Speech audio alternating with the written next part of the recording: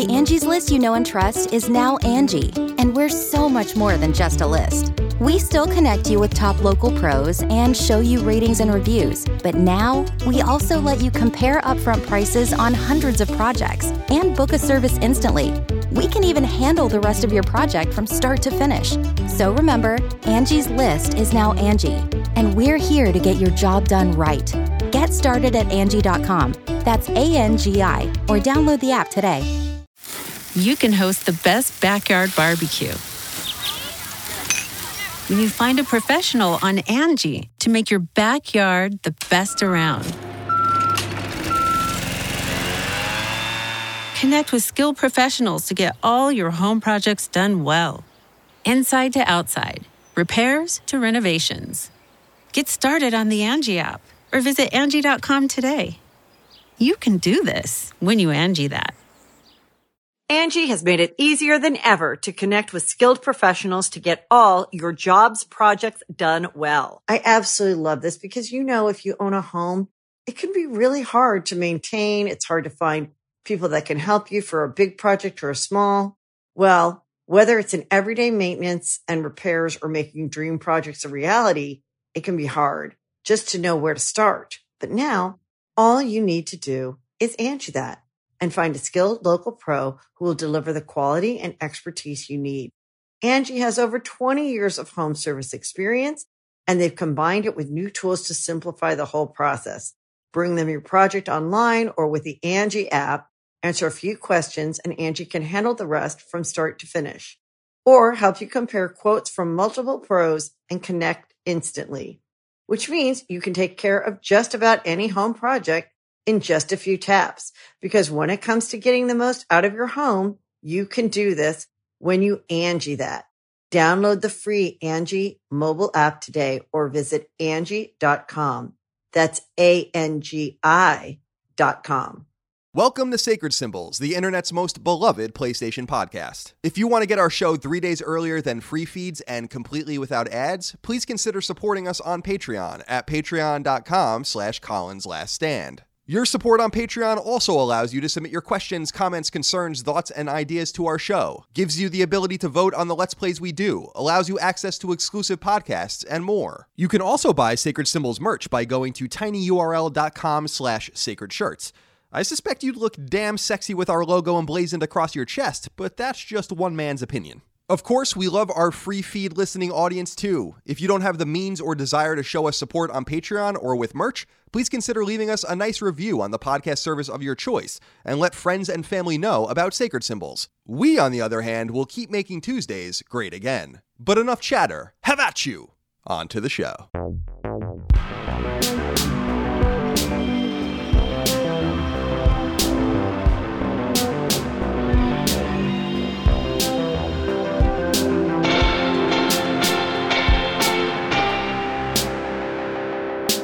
Greetings and salutations. Welcome back to Sacred Symbols, a PlayStation podcast. This is episode 53. My name is Colin Moriarty. I'm joined as always by my fellow birthday boy, Chris Raygun. Because Chris, this is actually now the second year of Sacred Symbols officially. It's episode pretty 53. wild. In fact, I think, I could be wrong, but I believe we published the first episode of the show on July 2nd, 2018, which means this will actually go live exactly a year after. Is that even possible? Is 365 divisible by 7? I guess it is. We're getting way too in the weeds with this. Let me see. 365 divided by 7. No, that can't possibly be right then. It's 52.14. Listen, I didn't show up to this show to do math, all right? So I guess we're wrong. I guess I'm wrong. You didn't say anything wrong. Anyway, Chris, how are you today? I'm doing good. I was up till 5 a.m. editing, which sounds bad, but it's actually, I like it. I like getting shit done. You got some new stuff coming down the pipe here? Yeah, I'm just waiting for an animation from a friend of mine for the video, and then we're all good. That's great. Is it down the pipe or down the pike? I've heard both. Pipe, right? What the hell? Pike? Down the pike? Yeah, like a pike. Like a pike is a road or a path, like a turnpike. Oh, I guess. Yeah. I think of pikes as like the things that you stick human heads on. Like a spear. Yeah. That's also a pike. A pike is also a fish, I think. I think a pike is a type of fish. English is a horrible language, apparently. I know. It's like we make all these noises, obviously, but then they see a spear, they see a road, and they see a fish. Yeah, and it's the a noise mess. they make is just, we're going to call all of those things pikes. You know what I was noticing the other day? A friend of mine and I were talking about like how the fact that like the phrase "how much did that run you" makes no sense to anybody who doesn't speak fluent English. Yeah, what is the etymology behind that, I wonder? There's all this interesting etymology, right? About like the things we say we don't think about. The rule of thumb, for instance, or obviously, what are some of the like? Don't look a gift horse in the mouth. It's probably the most famous one. I hate that one. You don't like that one? No, that's an interesting one because I just don't like horses, and I don't like them being involved in anything that has anything to do with me. They're a little unsettling. They're heinous. I worked my first job ever, as I think we've talked about on the show, when I was 14. The summer of 2000, was working at stables where I would work amongst the horses. Gross. And they are scary creatures. And I will tell you this. I used to ride this horse sometimes, like after work, and go down these paths on Long Island and stuff. And I was coming back, and this horse was riding me right into like this branch. It was like a cartoon, right? And I had a duck. The horse would not stop. And I also don't really understand, probably didn't understand what I was doing. I was wearing this Decepticons t-shirt, like with the logo on it. And I went underneath. So this horse brings me into this branch. I have to duck and like hug the horse to not get caught on this tree. And it grabs the back of my shirt and like rips it basically off my body. I'll never forget that as long as I live. And that's my horse story. My horse horror story, as it were. Chris, I want to inform the audience. So this is episode 53. Episode 54 next week is going to be a totally normal episode. But next week, we're also going to record episode 55 because I'm going on vacation for a little while. I'm going to go see my family out east and go see Dagan and go see my sisters and my mom, etc. So we're going to record a second episode next week that will go live at the normal time. So there will be no disruption as usual.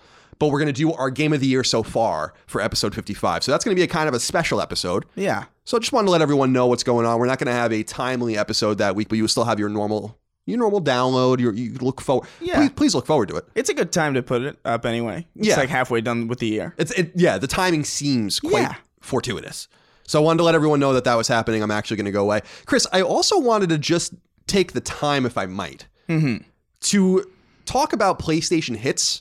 Now, PlayStation Hits, we've talked about in the past, is this line of AAA style games, both digitally and at retail, that are at an affordable price, right? And they're $19.99 each. And by the way, we're not getting sponsored or anything like this for saying this. I just know that the audience is really, you want to pinch some pennies. You want to save some dollars.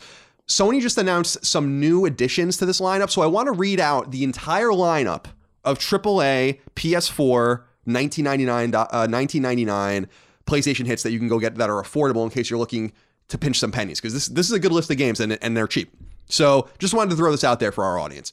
Lego Batman 3 Beyond Gotham, Lego Jurassic World, Horizon Zero Dawn Complete Edition, God of War 3 Remastered, Neo, Mad Max, Persona 5, Star Wars Battlefront, Friday the 13th the Game, Resident Evil 7, The Uncharted Collection, Until Dawn, Batman Arkham Knight, Need for Speed Rivals, EA UFC 2, Dynasty Warriors 8 Extreme Legends, Shadow of Mordor, Need for Speed, Dying Light, Injustice, Gods Among Us, Battlefield Hardline, Dragon Age Inquisition, Plants vs. Zombies Garden Warfare 2, Lego Marvel Superheroes, Earth Defense Force 4.1, Mortal Kombat 10, Street Fighter 5, Bloodborne, Ratchet & Clank, Drive Club, Infamous Second Son, Killzone Shadowfall, Little Big Planet 3, Project Cars, The Last of Us Remastered, Uncharted 4 Thieves End, Battlefield 4, Doom, Yakuza Kiwami, Yakuza 0, and Metal Gear Solid 5, The Phantom Pain. Pretty good list of games. That's pretty good. Doom and Dying Light for $19.99. That's pretty $19.99 each. So get out there if you're interested. Just wanted to let you guys all know that has expanded. Joseph LaRussa wrote into us on Patreon, just like you can. Remember, this show is supported on patreon.com/ColinsLastStand. You can get early ad-free access to every one of our shows and the ability to submit your inquiries just like Joseph did. He said, hello, gentlemen. Just a correction here from Mr. Raygun. What? CTR Nitro Fuel does have a horn button. It is the circle button when you have no items to use. Keep making Tuesdays great again, and I look forward to double helpings come August. Did I say there wasn't a horn? You apparently did, because I've gotten this feedback from multiple people. A, like I care. Weird. But B, also, apparently you did say that. I did notice it immediately. I think what it was is like while we were doing the podcast, I was like in the middle of like the platinum hunt, right, or like towards the tail end of it, so I wasn't paying much attention to the horn, but I did notice it, and it gave me a nice little chuckle. And many congratulations. I was going to save this until we talk about the games we're going to play, but you did. I guess we'll talk about it. Why not talk about it now? Why not? It came up organically. You platinumed Crash Team Racing in about 4 days. Yes. And I haven't looked at PSN profiles, but you must be one of the first people to have platinumed the game, I assume. I mean, probably like one of the first 200 or something like that. When you synced it, was the rarity 0.1%? It was 0.1, yeah. So you're probably I'm probably up there Yeah. at least. I don't expect to be like the first person, but like that was pretty. I'm pretty happy about it. Congratulations. Yeah. Now, I'm curious. Actually, let's go to Azan here. By the way, this was all around a bet. Azan is, of course, our listener from Oman, the Middle Eastern country. You had made a bet with him about a PlayStation 5 if you weren't able to earn it. Azan wrote in and said, "Hey, Colin and Chris, hope this post finds you both well. Congratulations, Chris, on getting your second platinum trophy in a nearly record-breaking time. Oman Postal Services will be disappointed for not being able to process a PS5 next year. My question, how does it feel to be a trophy hunter for a short period of time instead of being a casual gamer who plays for fun?" It felt pretty good getting it, I'm not gonna lie. That was particularly a challenging one. Like, I didn't feel much for the Spider-Man one, because the Spider-Man one felt very attainable. Right. But Yeah, this that one was an like, easy one. But this one was like genuinely like finger blisteringly hard. Skill-based. Very difficult. Right. It's a hard game by itself, so like, yeah, no. I probably, and what's amazing is like, apparently, I didn't know this while I was doing it, but apparently there was a save corruption glitch on PS4. I saw that. Specifically to do with the time trials. So while I was doing the time trials, there was a chance that I could have lost all that progress. I saw that. You definitely dodged a bullet because I think we'll talk about, did we talk about it last week? I don't know. Yeah, no, I think we did talk about it last week or 2 weeks ago. I had a game-breaking bug in Bloodstained. It fucking sucks. Yeah. Now, I couldn't imagine, that was only 4 hours of progress, and I got back there in like 2 hours, so it wasn't the end of the world. But for something like time trials and all this kind, I would have really felt bad for you, especially because you were actively pursuing this. You weren't, it was like your job for a few days. Yeah. Now, I forewent several videos. Now, Azan asks a question that I'm kind of curious about. Like, did this spark anything in you in liking to trophies and being curious? Because you got the platinum in a game you really loved. So, like, is that something you will consider doing with Doom Eternal or whatever? Oh, sure. Yeah. I think it's always going to be the games that I really, really gravitate to, or the things that I'm really passionate about. I mean, I've done this on the 360 too. They're like mainly with Halo games, but like there's a few games that I've just gotten all the achievements in just because like they're games that I really, really like. But it's not the idea that I would do it for everything that I play or even the majority of things. No, hell no. Yeah. Stay away from me. You got to pursue. I used to be like that, or at least try to be like that. My platinum earning, I think, has slowed down, but I only do it deliberately for games I like. Yeah. And there have been times where I've chased it and I've been like, fuck it. 10 years ago or 5, maybe not 10. Well, maybe 10. 10 years ago, I might have felt a little differently about that. Yeah. My goal is to just have my platinum list to just be entirely comprised of games that I could recommend to people, like without a shadow of a doubt. That's nice. Mine is typically that way now, but not back in the day. I don't recommend that you play Rango on PS3 or Leisure Suit Larry Box Office Bust, which is maybe one of the worst games I've ever played in my life. Greg Horsman wrote into us. I don't know if I think Horsman is right. There's no E. I'd like to think your name is Horseman, but I don't think it is. He said, "Hi guys, long-time listener, first-time caller. This one's for Chris. With the release of Crash Team Racing, I'm curious about the difficulty level. You mentioned this was a much more difficult game than most kart racers. My girlfriend rarely plays games, but we do enjoy playing some Lego games and Mario Kart together. I was excited for CTR because I wouldn't have to dust off the Wii U to play Mario Kart, and of course, trophies. I'm a little concerned that CTR may be too difficult for her. Have you played any split-screen multiplayer? Do you recommend CTR for the non-hardcore gamer? She would only be playing split-screen, but it would be no fun for her if the difficulty is too hard." Yeah, I mean, I would say it's still a kart racer at the end of the day. Like, you know, how good you are depends on like exactly that, how good you are. So like, I think you could just bump the difficulty down to medium or easy, maybe easy, because this game's kind of brutal. But easy is gonna put you right where Mario Kart is. I don't see why she wouldn't enjoy it in that sense. I have played split screen. I have to do that thing that Dash in The Incredibles does, where he just kind of has to slow himself down. Because I can't play with normal. It's a game that I'm too good at to play with my friends, but not good enough to play competitively. I'm in that weird kind of zone of this limbo space. But it's a good, I don't see any reason why she wouldn't enjoy it on easy at least. Can't play with the normies. Can't. Is what you're saying. Can't play with the normies, can't play with the hardcores. Well, congratulations to Chris. He saved himself potentially, I think, probably $500 by not having to buy the PS5. We, of course, don't know the price of it yet. I did break a controller. You did? I did. I got so angry that I twisted it. And shattered it. So wow, you're so strong. it cost $60 at the cost of like $600 or $500 later on down the line. So that's good. Very good. Worth it. A few other inquiries and things we need to go over before we get into what we're playing otherwise. Zachy wrote into us on Patreon. Now, last week I talked about loot boxes, specifically with Electronic Arts appearing before UK Parliament, about what's going on with the loot boxes. Is it gambling? Are they predatory, etc.? A lot of people took umbrage with what I had said about it. And so I want to at least give someone the ability to present a counter argument here. Although I think that this counter argument was presented by a lot of people. A lot of people had a lot of problems with me saying that it's not gambling and people need to be parents and this is really an overblown issue. And by the way, I stand by all those things. But here's what Zachy says. He says, I have to comment on last week's discussion regarding loot boxes. You were both quite dismissive of it, of how it could be construed as gambling. So let me try and make my counterpoint. I don't think I was dismissive. I think you were talking to me. No. You weren't dismissive. You didn't agree with me. I think he said you both were dismissive. Oh, did he say that? Did he say? And so, yeah, you're right. Yeah. I can't remember anything that I had just said. I could literally say anything. And then I had an argument with, or not an argument with Erin. It was, I said something to Erin and she's like, why'd you just, I'm like, I didn't say that. And then I literally remember, I'm like, yeah, I just said that. You're having aneurysms. Holy moly. He says, number one, you have millions of players in one game mode, much fewer on the rest. This game mode is pay to win after a certain point. As to play at the very top, you must have the best players to compete. Number two, obtaining these players in game is almost impossible due to sub 1% chances of obtaining loot boxes and 1,000 games per player to obtain through grinding. He's, of course, talking about FIFA here.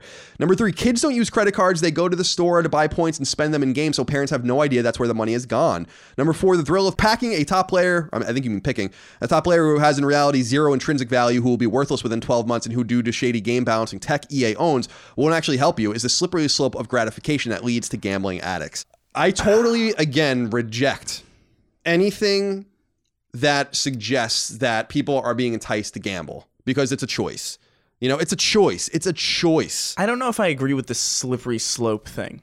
I don't know if I could really say that it leads to gambling addicts.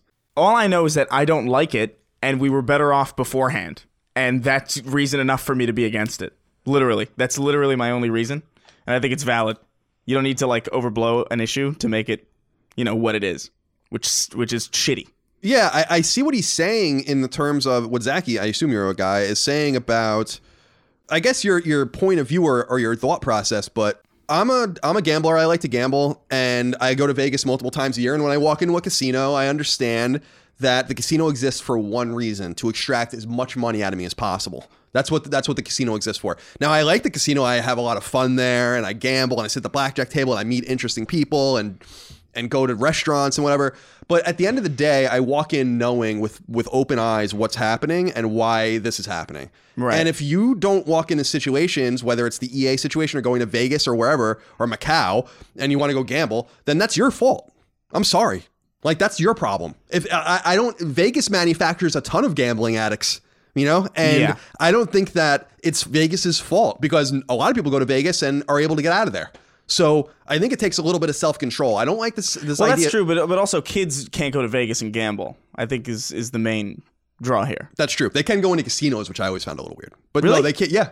Because that's the other thing I'm always confused about. I didn't know that. Yeah, because we go multiple times a year. There are always kids. So they can just go to the casino, but they can't gamble or drink because they're kids. Card you. So what's the point? I don't know why anyone brings their children to Las Vegas. I'm just letting you know. I'm going to Vegas on Wednesday, actually. Oh, that's great. Where for no reason. Where are you staying?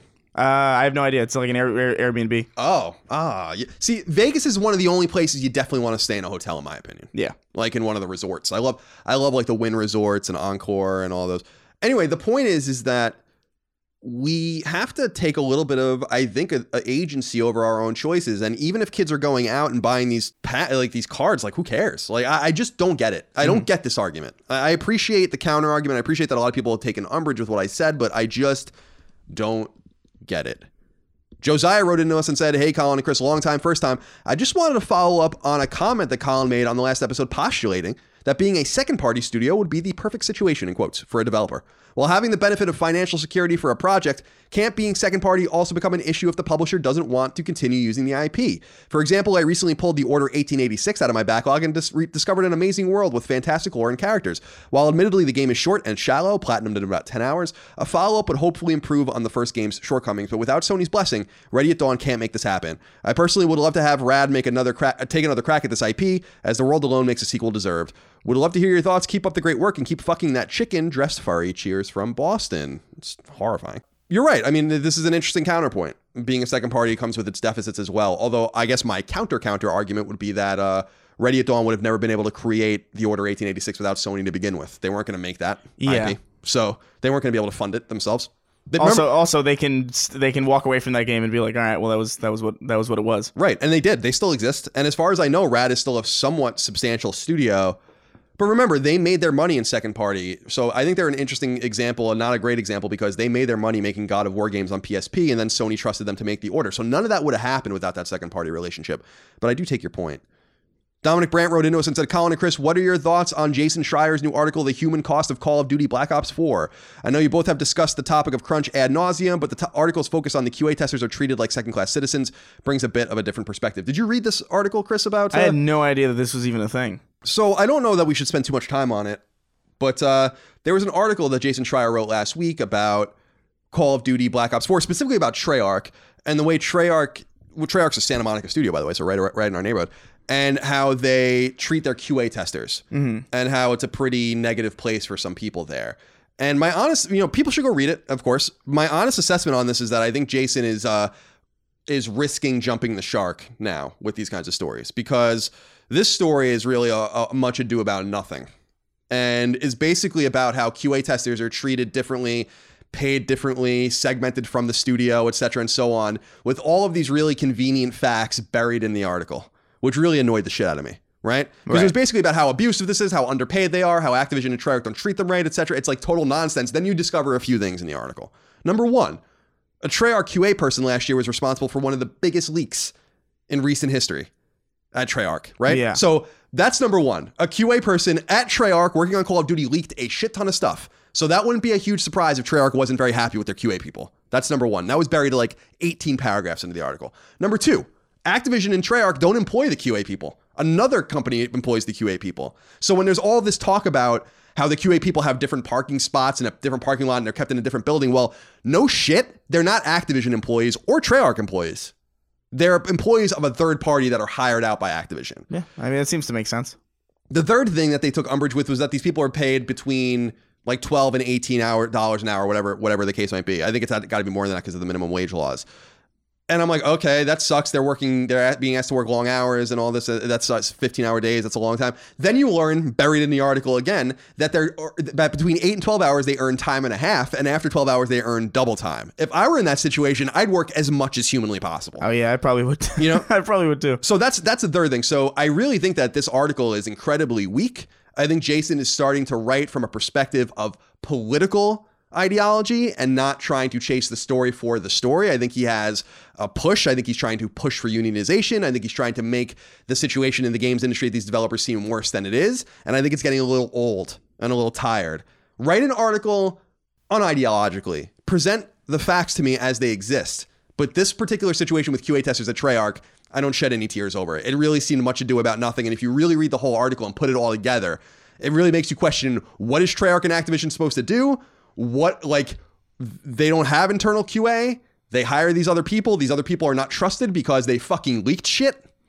You know? I mean, so it seems a little bit weird to me. Yeah, maybe not the best hill. I feel like, I don't know. I haven't read it, but based on what you're saying, it does seem like there's a bit of a problem there. Yeah, I like Jason. I think he's a really great writer, a very talented writer. Really, the only reason Kotaku has any relevance whatsoever. But does Kotaku write articles that aren't by Jason Schreier? No, apparently, but no one reads them. The big thing. Check out the sexy butts on these watermelons. I know. Check. That was a real article, by the way. There are no black people in The Witcher. That was, that's the kind of stuff you get from Kotaku. But then when Jason jumps in, usually you get something of substance. But there was no substance here. This is really about a person chasing an end goal and actually trying, I think at this point, to maybe conjure it into existence. So, so I would be somewhat careful now. I mean, everyone has an off day and a bad day. I've written articles that are terrible. So, I'm not saying that I'm above it or everything we do is gold. Most of what we do is gold. What's the opposite of broken clocks? Clocks that function, an atomic clock, I guess. I guess so. Gross. Finally, Sean McGuire wrote in and said, hey, wondering if you had any insight into why I can't accept other people's affection. Am I sabotaging myself because I don't believe I'm worthy of love? Amanda was a great girl, but I pushed her away and then blamed her for leaving. How does that make sense? Whoa. Heavy, dude. Jesus Christ. I don't even know. Is this a PlayStation podcast or is this Dr. Phil? I don't know. Sean, I don't know. Wondering if you had any insight into why I can't accept other people's affection. I don't know. Am I sabotaging myself? Possibly. Yeah, it's possible. Amanda was a great girl. You said yourself, Sean. Amanda was a great girl, but I pushed her away and then blamed her for leaving. People usually sabotage themselves, honestly. Usually doesn't take anybody else to fuck other people over. Yeah, there's a subconscious thing, I think, in relationships especially where people eventually will, like want to like almost will the other person into breaking up with them or something. You might be in a similar situation, Sean. It's hard to say. Chris, let's talk about what we're playing. We talked a little bit about Crash Team Racing. It says here you're also playing Sekiro, so I'm wondering how's that's going. Yeah, I'm trying to get back into it because I put it down for a while, and I've heard it's not really that long of a game, and I really should just be done with it by now. Because everybody's like, did you finish Sekiro? I was like, no, I haven't, so I'm just going back into it. My muscle memory is destroyed. I'm terrible at it now. That's why you can't stop. You got to start from the beginning. Yeah, exactly. I got to start from the beginning, which admittedly is probably going to be a lot easier than the first time because I just know the maps a little bit better, but... Yeah, I'm probably going to have to restart it at this point because there's no way that I can organically fight the things that I'm trying to fight right now. Understood. I'm playing Bloodstained. Not much more to report on it. I'm right at the end, so I'm now just grinding out trophies. The last boss, there's like a few hidden bosses and secret bosses. Some of them are pretty hard. So I'm trying to just level up and get my guy better, or my girl, I should say. It's Miriam. So great game. Bloodstained's one of the great games of the year for sure. Definitely warmed up to it the more I played it. And there's a lot of really clever stuff. I think it's a little on the nose, a little too on the nose with Symphony of the Night, like in millions of ways. Oh, like there's just like a lot of homages that are a bit too homagey. I can feel it. I can dig it, but it's a little much. Is there terrible voice acting on purpose? The voice acting's better. Actually, what's the guy's name that played Solid Snake? Why can't I think of him? David Hayter? Yeah, he's one of the... I saw that. I saw he tweeted out a video of it, and it's just Solid Snake. Yeah, it's just him playing Solid Snake.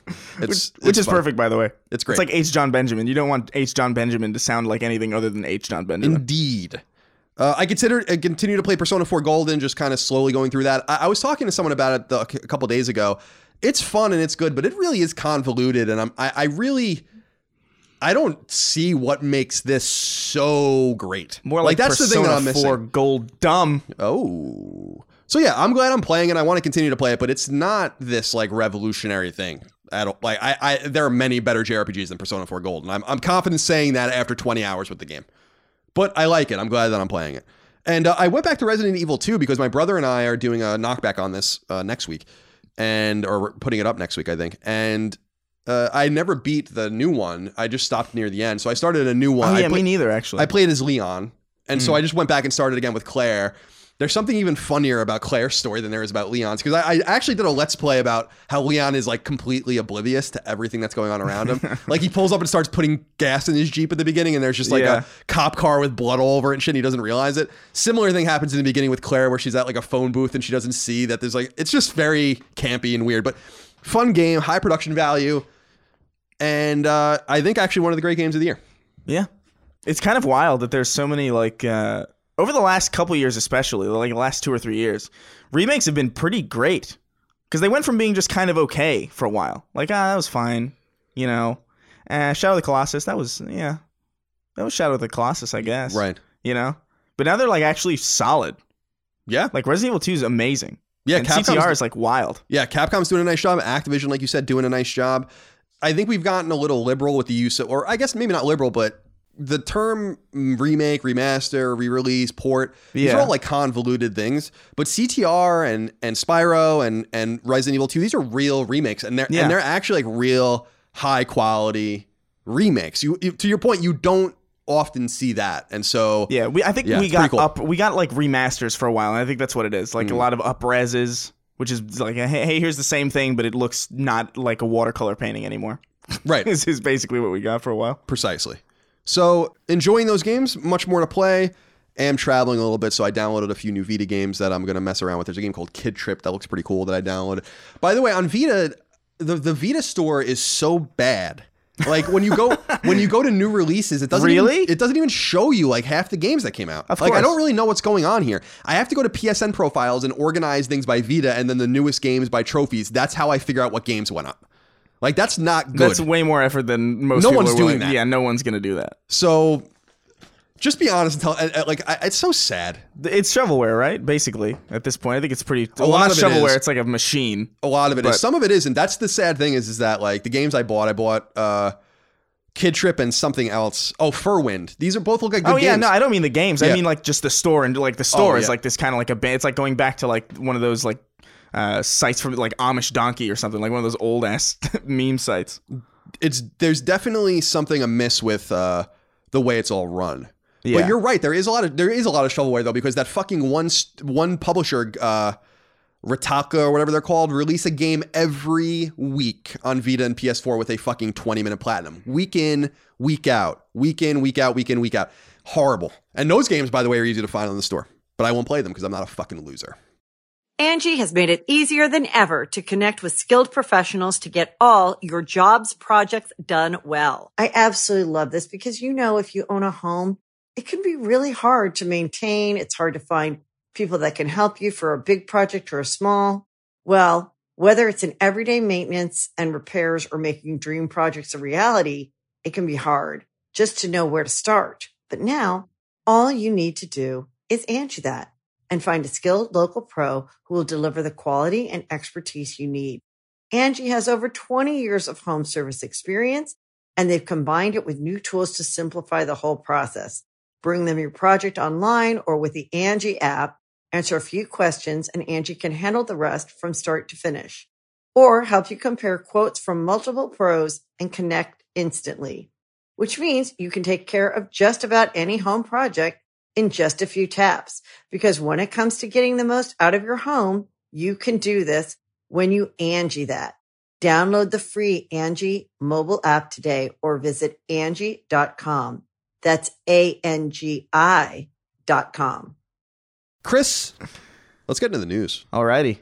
The first item is actually based on a Wall Street Journal article. And instead of just talking, usually I sit down and reduce everything and try to just, I read it. That's when I write the show. But this week, Chris, I showed you, you read it yourself. We're going to go over this Wall Street Journal article from June 30th. Or actually, it technically went up in June 29th, I guess, in the morning. Takashi Mochizuki, I want to get that right. Wall Street Journal writer in Japan who writes a lot about Sony and a lot about Japanese technology. The article is called Sony Positions Next PlayStation for Hardcore Gamers. The subhead is New Console Expected During 2020 Holidays will feature sharper graphics and well-known games to help separate from rivals. Now, there's a lot in this article. It's so funny, too, the way games media works, where I was looking at their stories. They literally got like 9 stories out of this thing. It seemed like a real waste. So let's go over it. All right. And read it as we go. And then there's like probably 5 segments of this that I think we should talk about. Yeah. Okay. Very interesting ones. So here's what it says. Sony Corp's next generation PlayStation is still more than a year away, but its marketing strategy against newcomers like Google is already clear. Focus on hardcore gamers who obsess over the latest features. Sony chief executive Kenichiro Yoshida has even called the PlayStation a niche product aimed at serious players. Quote, details when making games have become more important than ever, end quote, he said at a recent company strategy briefing. The company talked up the specs of the next PlayStation, such as ray tracing, which is used for optical effects, such as showing the play of light on characters' faces when they move about a candlelit room. All right, so let's stop there. Yeah. What do you think about what has already been said? The important things here, focus on hardcore gamers who obsess over the latest features. Quote, details when making games have become more important than ever. Yeah. Do you think, I don't know, do you think that they're kind of setting themselves up because they know that the PS4 was so wildly successful that they kind of understand that it's going to be a shot in the dark that the PS5 is going to sell nearly as well? I think so. They're like, we're aiming smaller. If we sell less, it's not a failure. It's just, we're aiming smaller. That's kind of what I felt immediately when I read it. I think you're probably right. Yeah, setting expectations. Because I think that this speaks, Chris, to the challenge that they know they're going to face, too, about just getting people off of PS4. Yeah. I think that they're going to have a problem with that. And especially if the PS4 and the PS4 Pro are just going to run, kind of shittier running versions of stuff that's already available on, like, the PS5 when it launches. Which is probable. Likely the case. Yeah, I would say probable. So they're talking again a lot about ray tracing. Why is this such a big... This is like the big buzzword now, ray tracing. It's a big thing in like PC and like with modern graphics cards. It looks amazing, but it's not something that, I don't know, it's not something that I would necessarily focus on. But I guess that's them doubling down on the fact that this is a hardcore detail that only people who are really serious about this kind of thing are going to even know about or let alone pay attention to. So I guess it's them kind of doubling down on it. Just by mentioning it? I think, yeah, it seems to me you're probably right. It seems that it's the case that what's a good example? Like blast processing or something like that. It seems like they're trying to nail this into people's heads, that this is going to be like a thing. Yeah, like the Xbox 360 didn't launch and was like, we got bump maps. Like they didn't say that. This language is very tailored. Indeed. Starting to get it subconsciously into our minds. Once a side project for the Tokyo electronics maker, the article continues, the PlayStation has become Sony's flagship consumer product.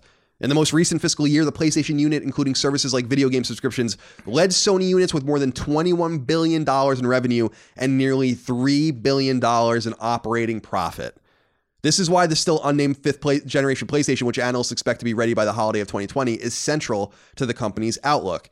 So what people can't see here is that there's a chart, which is really interesting, a line chart of showing that Sony is becoming increasingly reliant on PlayStation. Yeah. They made almost twice as much revenue off of PlayStation last year than they did 5 years ago, while everything else is flat. So Sony is becoming a PlayStation first company, which is not a huge surprise, but something that is basically confirmed here now. Yeah.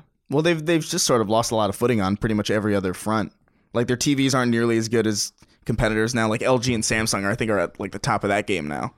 And movies are like kind of all over the place. Because didn't they make Ghostbusters? The 2016? Yeah, I think that was a Sony picture. Yep. Yeah. I guess they have the occasional Spider-Verse in there, but...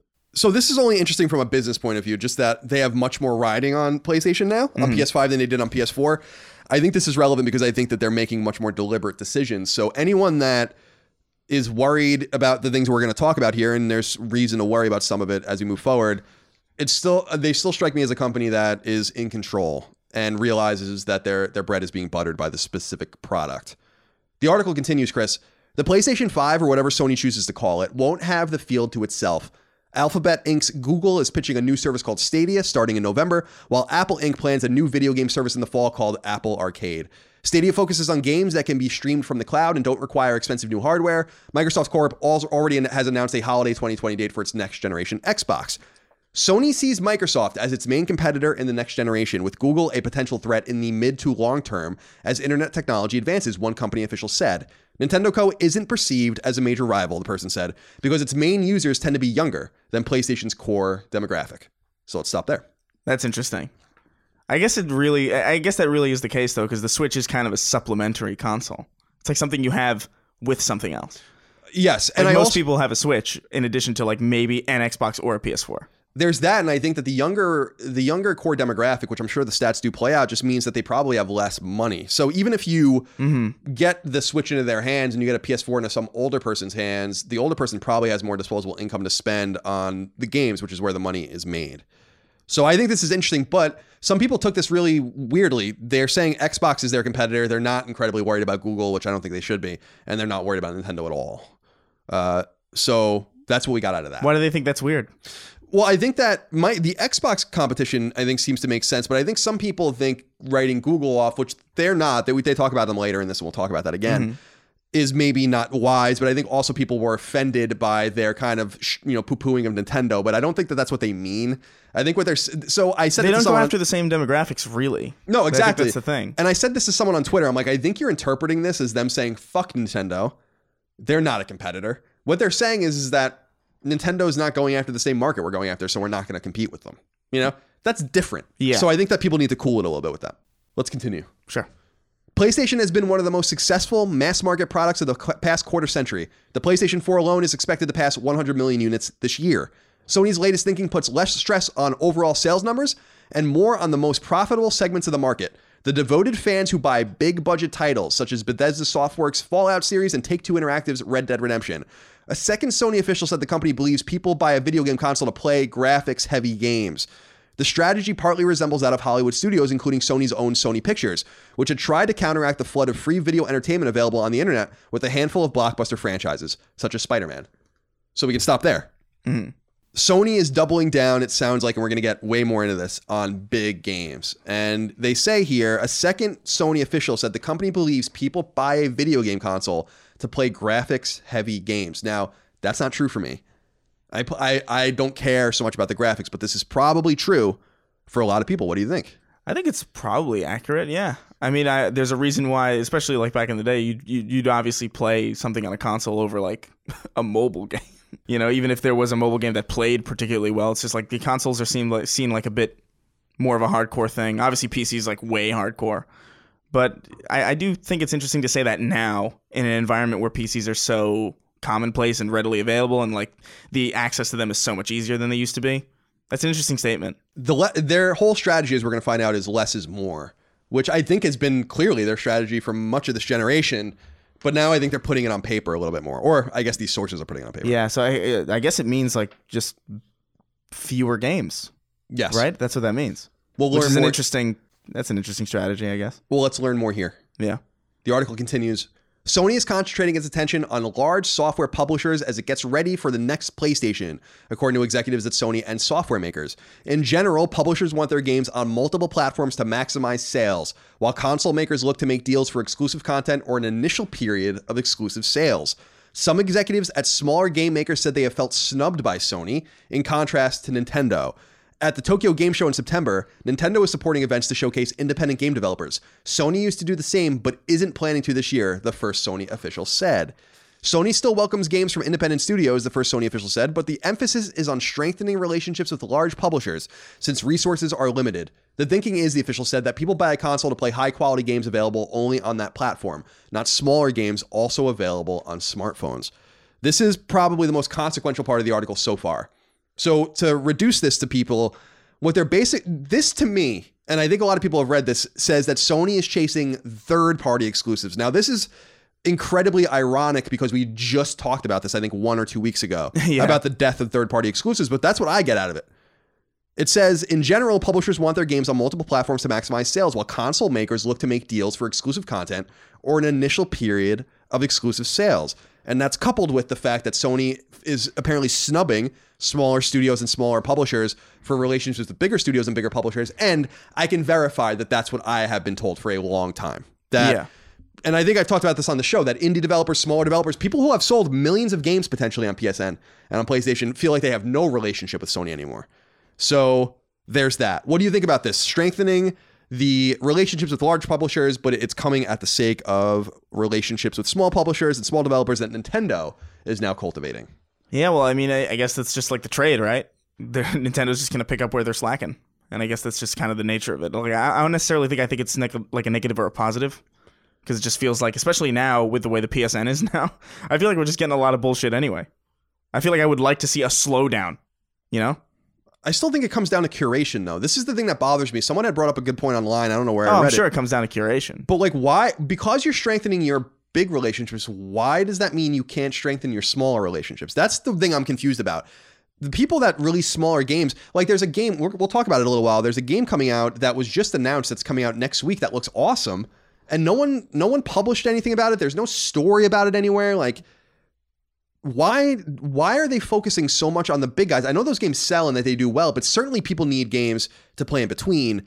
And if you just had a better curated, more high quality storefront, people would buy and care about these games. So it just takes effort. And that's the big thing I'm confused about. Mm-hmm. Cool. Go cultivate your relationship with EA and Rockstar and Maybe shit. They don't think it's worth it. Maybe. I mean, clearly. Well, I mean, that seems to be clearly it's gotta what be. Did. It's like, why? I think they're wrong. Yeah, well... Yeah, you're right. They are wrong, but like I think they're in the they said it in the beginning. They're like, this is a niche. They want this to be a niche thing. I feel like that means there's just going to be fewer things on the store in general, and we're just going to get far less content, which is kind of interesting.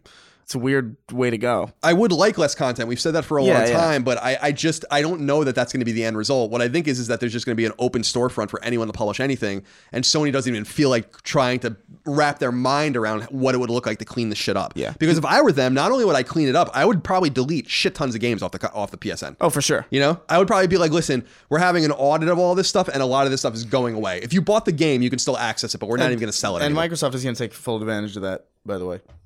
I would imagine. So why not? You have to remember, PlayStation Loves Indies was like a thing in 2011, 2012, 2013, 2014. They had entire showcases, and they introduced a shit ton of great indie games to the world, not only from second party like Housemarque's games, but third party games like Mercenary Kings, and all these games were on PS4 first. These are fucking awesome. Mm-hmm. They had entire layouts at E3 and at GDC and at TGS. They were at those shows, and it's just sad that for someone like me that doesn't necessarily want the big budget games all the time, or usually...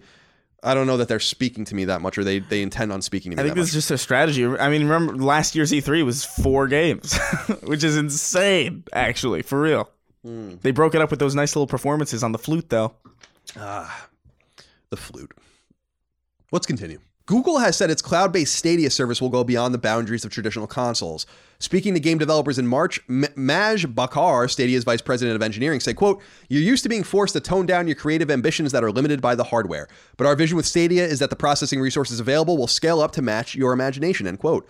Sony says a high-powered machine in the home will still be necessary to run the latest graphics stably because cloud services rely on sometimes bulky internet connections. The next PlayStation will be capable of processing 8K ultra-high-definition graphics, said the PlayStation chief Jim Ryan in May.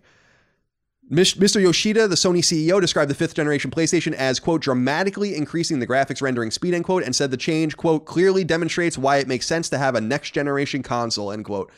To me, they don't seem to be speaking about much of anything that is actually selling this unit. Mm-hmm.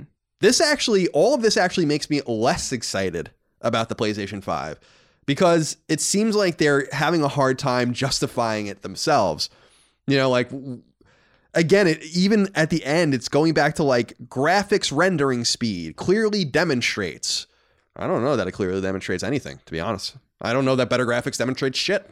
Well, I think it means like the way the Spider-Man demo worked, like the way that load times and seamless transitions between open world sections, and you know, it's probably more akin to that.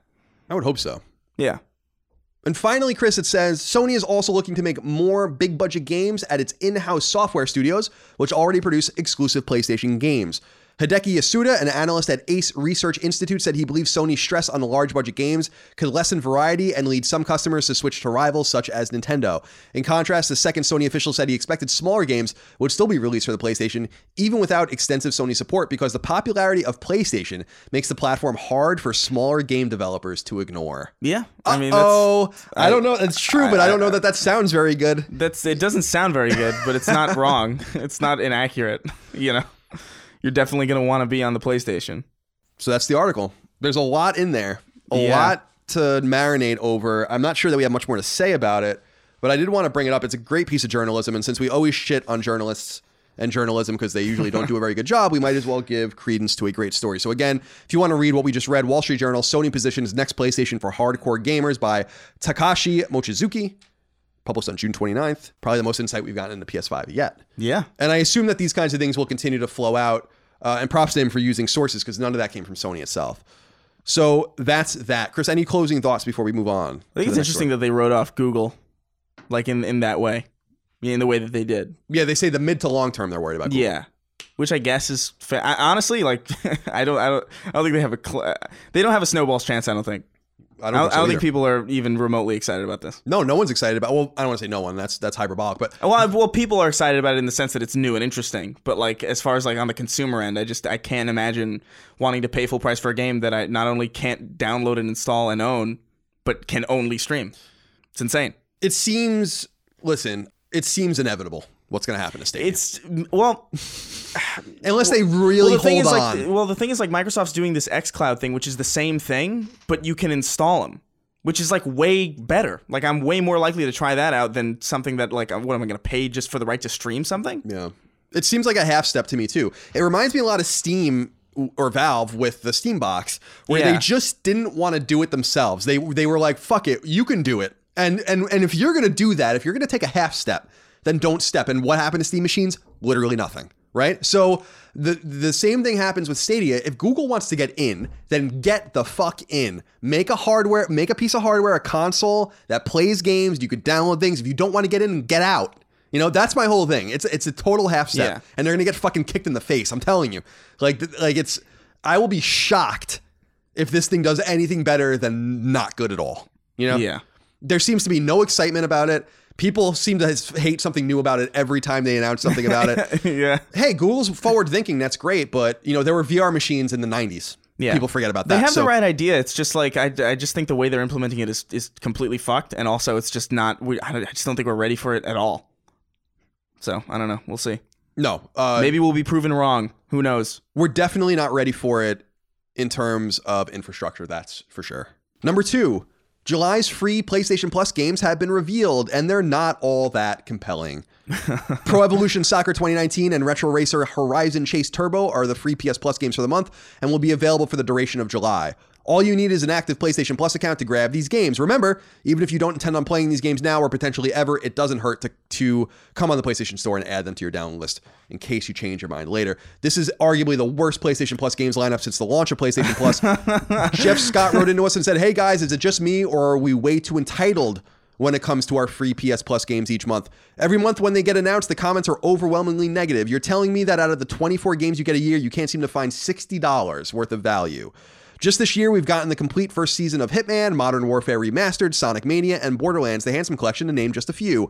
I'm not trying to sound like a corporate apologist because I agree we've gotten more than a few shitty months of games, including this month, but are we expecting too much out of the free games every month? Yeah, I mean, there's only so many games you can really... There's really so many games that exist, let alone ones that you could just give away for a subscription. I think that's true, but also it's like, I don't know, you can't help but be disappointed in something if it's just disappointing. Like, it doesn't matter if there's a rationale behind it. It's just the immediate assumption is, well, the immediate feeling is that's disappointing. Yeah, I think it's a visceral thing for a lot of us. I agree, actually. Maybe we are becoming a little bit entitled. Can you find $60 in value out of 24 free games? Of course. Yeah. Right? I don't think that anyone's denying that. But I think that Sony needs to be better about aiming at a cross-section of gamers that makes a little more sense than a soccer game and like a little indie racing game. That's not good enough, right? Like, yeah. I know soccer is, it's I think the Women's World Cup's going on. Maybe they're trying to take advantage of that. The other important thing to note is that these are deals with Sony and publishers where they're paid a lump sum for their games. So there might be not a lot of interest from some people to put their game on. An anecdotal piece of information on Xbox was that I knew a guy years ago who was privy at a company that was offered low seven figures for their brand new game on Xbox Live Games for Gold. And they were like, no, we'll sell more if we sell the game. And so they resisted. And then they sold only like 50,000 copies and made way less than they were offered. So this is a gamble. And Sony still won't overtly talk about the deals, although I know about some of them because people talk to me about them. But the situation as it stands, I think Jeff might be right, Chris. Maybe we are getting a little too entitled, but I think when a bad lineup is bad, we should call it bad. And remember, you said 24 free games a month. Remember that we used to get 30, what was it? No, we would get 3 times that. So that's 72 games a year? I remember paying like $50 a year on Xbox Live just for the privilege of playing online. So like, I don't know. Anything is better, I guess. Yeah. But yeah, it's a pretty bad lineup, objectively. They have to do better. You know what I would really love to see, Chris, when PS5 comes out is for them to say, listen, we're going to do 3 games a month. We're going to do a PS5 game, we're going to do a PS4 game, we're going to do a VR game. And like that's the weird thing that I think's missing, don't you think? Why not put a VR game in there every month? Get people that, like, you're talking about all these free games. Well, put 12 free VR games in your download list every year, and then before you know it, someone's like, shit. Like, I have all these VR games, I might as well go buy a VR unit. Yeah. So it seems like they're not really using it wisely. Like it's not... what did they say? Didn't they have like something like 80 million people using the subscription service? I feel like they're not even really at $60 a year. Yeah, I feel like they're not even really paying attention to the ecosystem at all. Given like all the given all the crap that's on the download queue, like all the stuff that's like in the store every day, every week. I feel like they're barely even paying attention to it. No, I don't think anyone's paying attention to much of anything anymore over there. If I ran it, it would be a lot better. They're too busy focusing on ray tracing. Got to get that ray tracing. The load times are really impressive, though, guys. Got to trace that ray. You have got to keep talking about the load times because that's the coolest part. Keep talking about that. It kind of is, though. It definitely is. It's super fucking cool. Remember we talked about how Shadowfall instantly loaded when you put it in, and that was the last game to do that, and it was a fucking launch game? It's like, what is going on? I don't know. All right, Chris, let's move on. I'm getting upset. Number 3, The Walking Dead the Game, the first season of which was released back in 2012 and developed by the now defunct team at Telltale Games, is getting a definitive edition via its new publisher, Walking Dead IP owner Skybound Entertainment. Oh, I thought the name of the publisher was Walking Dead IP owner for a second. No, Skybound, of course, for people that don't know, is the owner of the IP, and they came in and kind of saved the end of the season 4 when Telltale went tits up. I love that term. The Telltale Definitive series comes with all 4 episodic seasons as well as the 400 Days and Michonne DLC, so you can play it from front to back. There's nothing missing. Skybound promises graphical updates to the older seasons as well as bonuses like behind-the-scenes footage and even gameplay updates.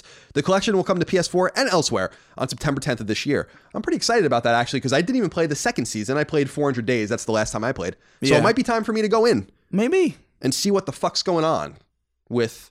What's that little girl's name? Clementine. Clementine, right.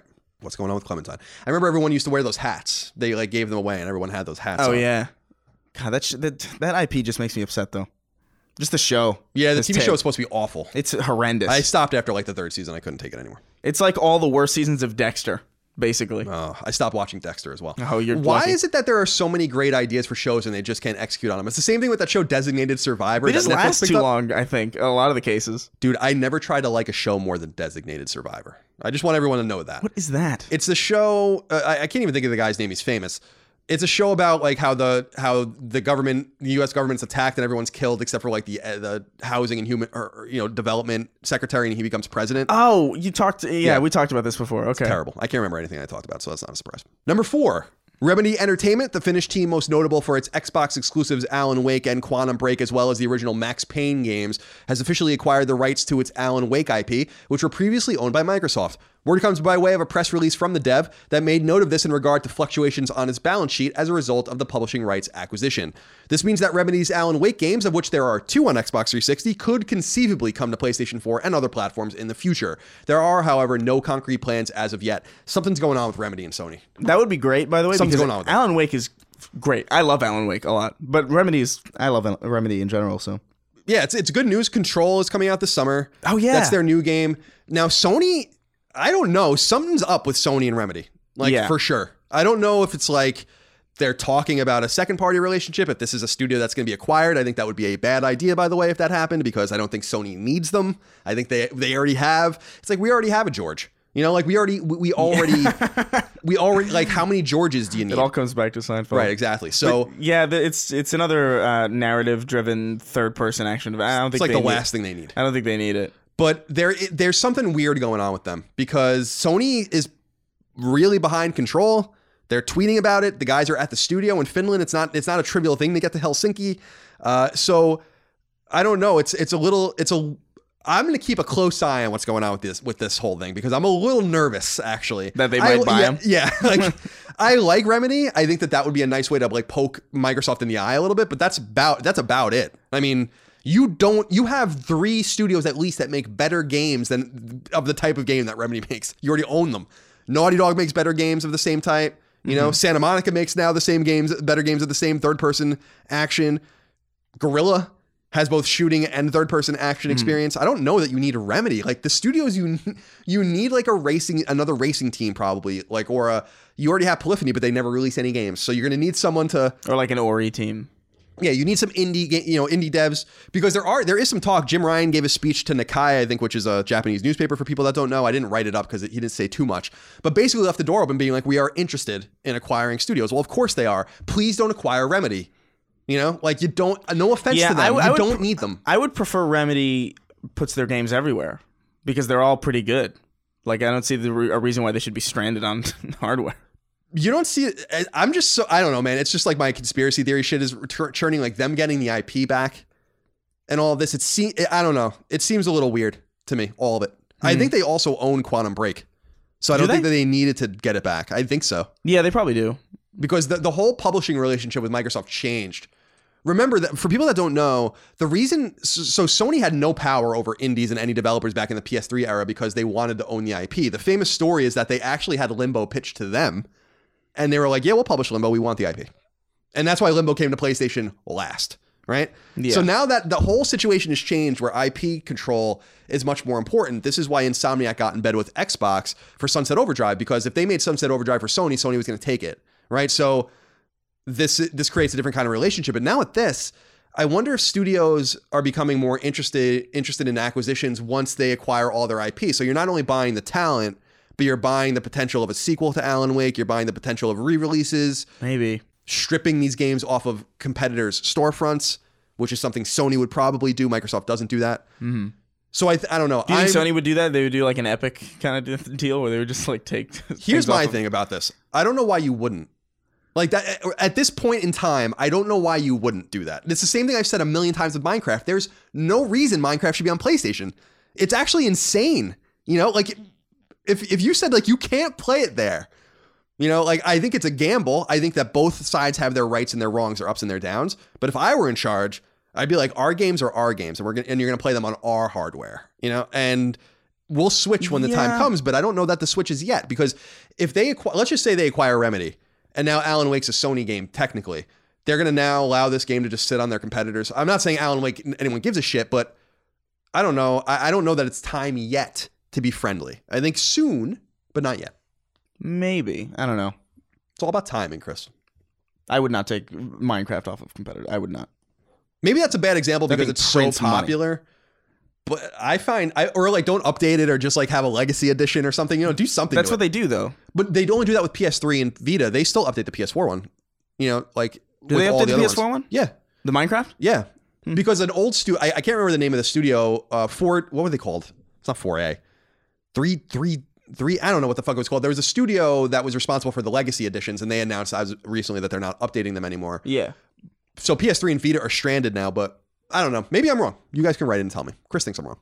The Angie's List you know and trust is now Angie, and we're so much more than just a list. We still connect you with top local pros and show you ratings and reviews, but now we also let you compare upfront prices on hundreds of projects and book a service instantly. We can even handle the rest of your project from start to finish. So remember, Angie's List is now Angie, and we're here to get your job done right. Get started at Angie.com. That's ANGI, or download the app today. Number 5, let's get into some politics. Oh boy, yay. It's not that bad. No, I know. In a letter dated June 17th, 2019, a letter that only more recently became available, Microsoft, Nintendo, and Sony wrote a unified letter to Joseph Barloon, the General Counsel of the Office of the United States Trade Representative in Washington, D.C. The reason this otherwise boring letter is notable, however, is because it deals directly with potential trade tariffs and how they might affect the gaming industry, particularly in the cost to manufacture hardware and how much that hardware will in turn cost the consumer. The letter puts forth that tariffs on video game consoles, which could find their way into the finalized tariff list in regard to the creation of various goods in China, would, quote, injure consumers, video game developers, and console manufacturers, put thousands of high-value rewarding U.S. jobs at risk, and stifle innovation in our industry and beyond, end quote. The letter later notes that, quote, economically, the video game industry contributes substantially to the U.S. economy, and its year-on-year growth is impressive. The U.S. video game industry generated total revenue of $36 billion in 2017 and $43.4 billion in 2018, reflecting over 20% year-on-year growth. The industry directly and indirectly employs more than 220,000 people in America. 99.7% of video game companies qualify as small businesses, like mine, and can be found in each of the 50 states, end quote. The letter states that in 2018 in the US alone, the co-signed companies sold 15 million video game consoles, but that margins are razor thin, particularly with next generation around the corner. The letter suggests that a price increase of 25% on gaming consoles, which may be necessary depending on the context of the incoming tariffs, could have substantial impact on the affordability of the machines and have significant adverse effects on the domestic industry. So this is very important. I know that that's boring for a lot of people. Should I explain what tariffs are? I guess I should. Probably. So, and I'm only telling you guys this because it's relevant to our console, man, or to our industry. Otherwise, we wouldn't be talking about this. The idea of free trade means that goods can cross borders and countries and entities. So, like Apple can go trade the iPhone in Japan, and they're not charged above and beyond just entering the market. The price is the price. They're able to make the deals on whatever basis they want, and that's how it works. When you slap a tariff on something that is called protection. And protectionism is when you say China can manufacture video game consoles for almost nothing. So that's why they're able to sell them here from Foxconn. They trade them here, and there's no boundary for them to just flood our market with whatever they want. So the suggestion would be like, if something's made in China, we slap a 25% tariff on it. That means just because the Chinese good is being sold in the United States as a domestic product, it will cost 25% more. That's basically a tax. Now, you're not going to pay a literal tax. The price will be more, and they'll work on it on the back end. So that's the difference between free trade and protection. And tariffs suggest economic protection. The design behind this is to increase your manufacturing base so that you make things in the United States or in your country. So the idea would be like, we make this so expensive for you to sell here that your only option is to actually make it here. And that creates manufacturing jobs and drives costs down.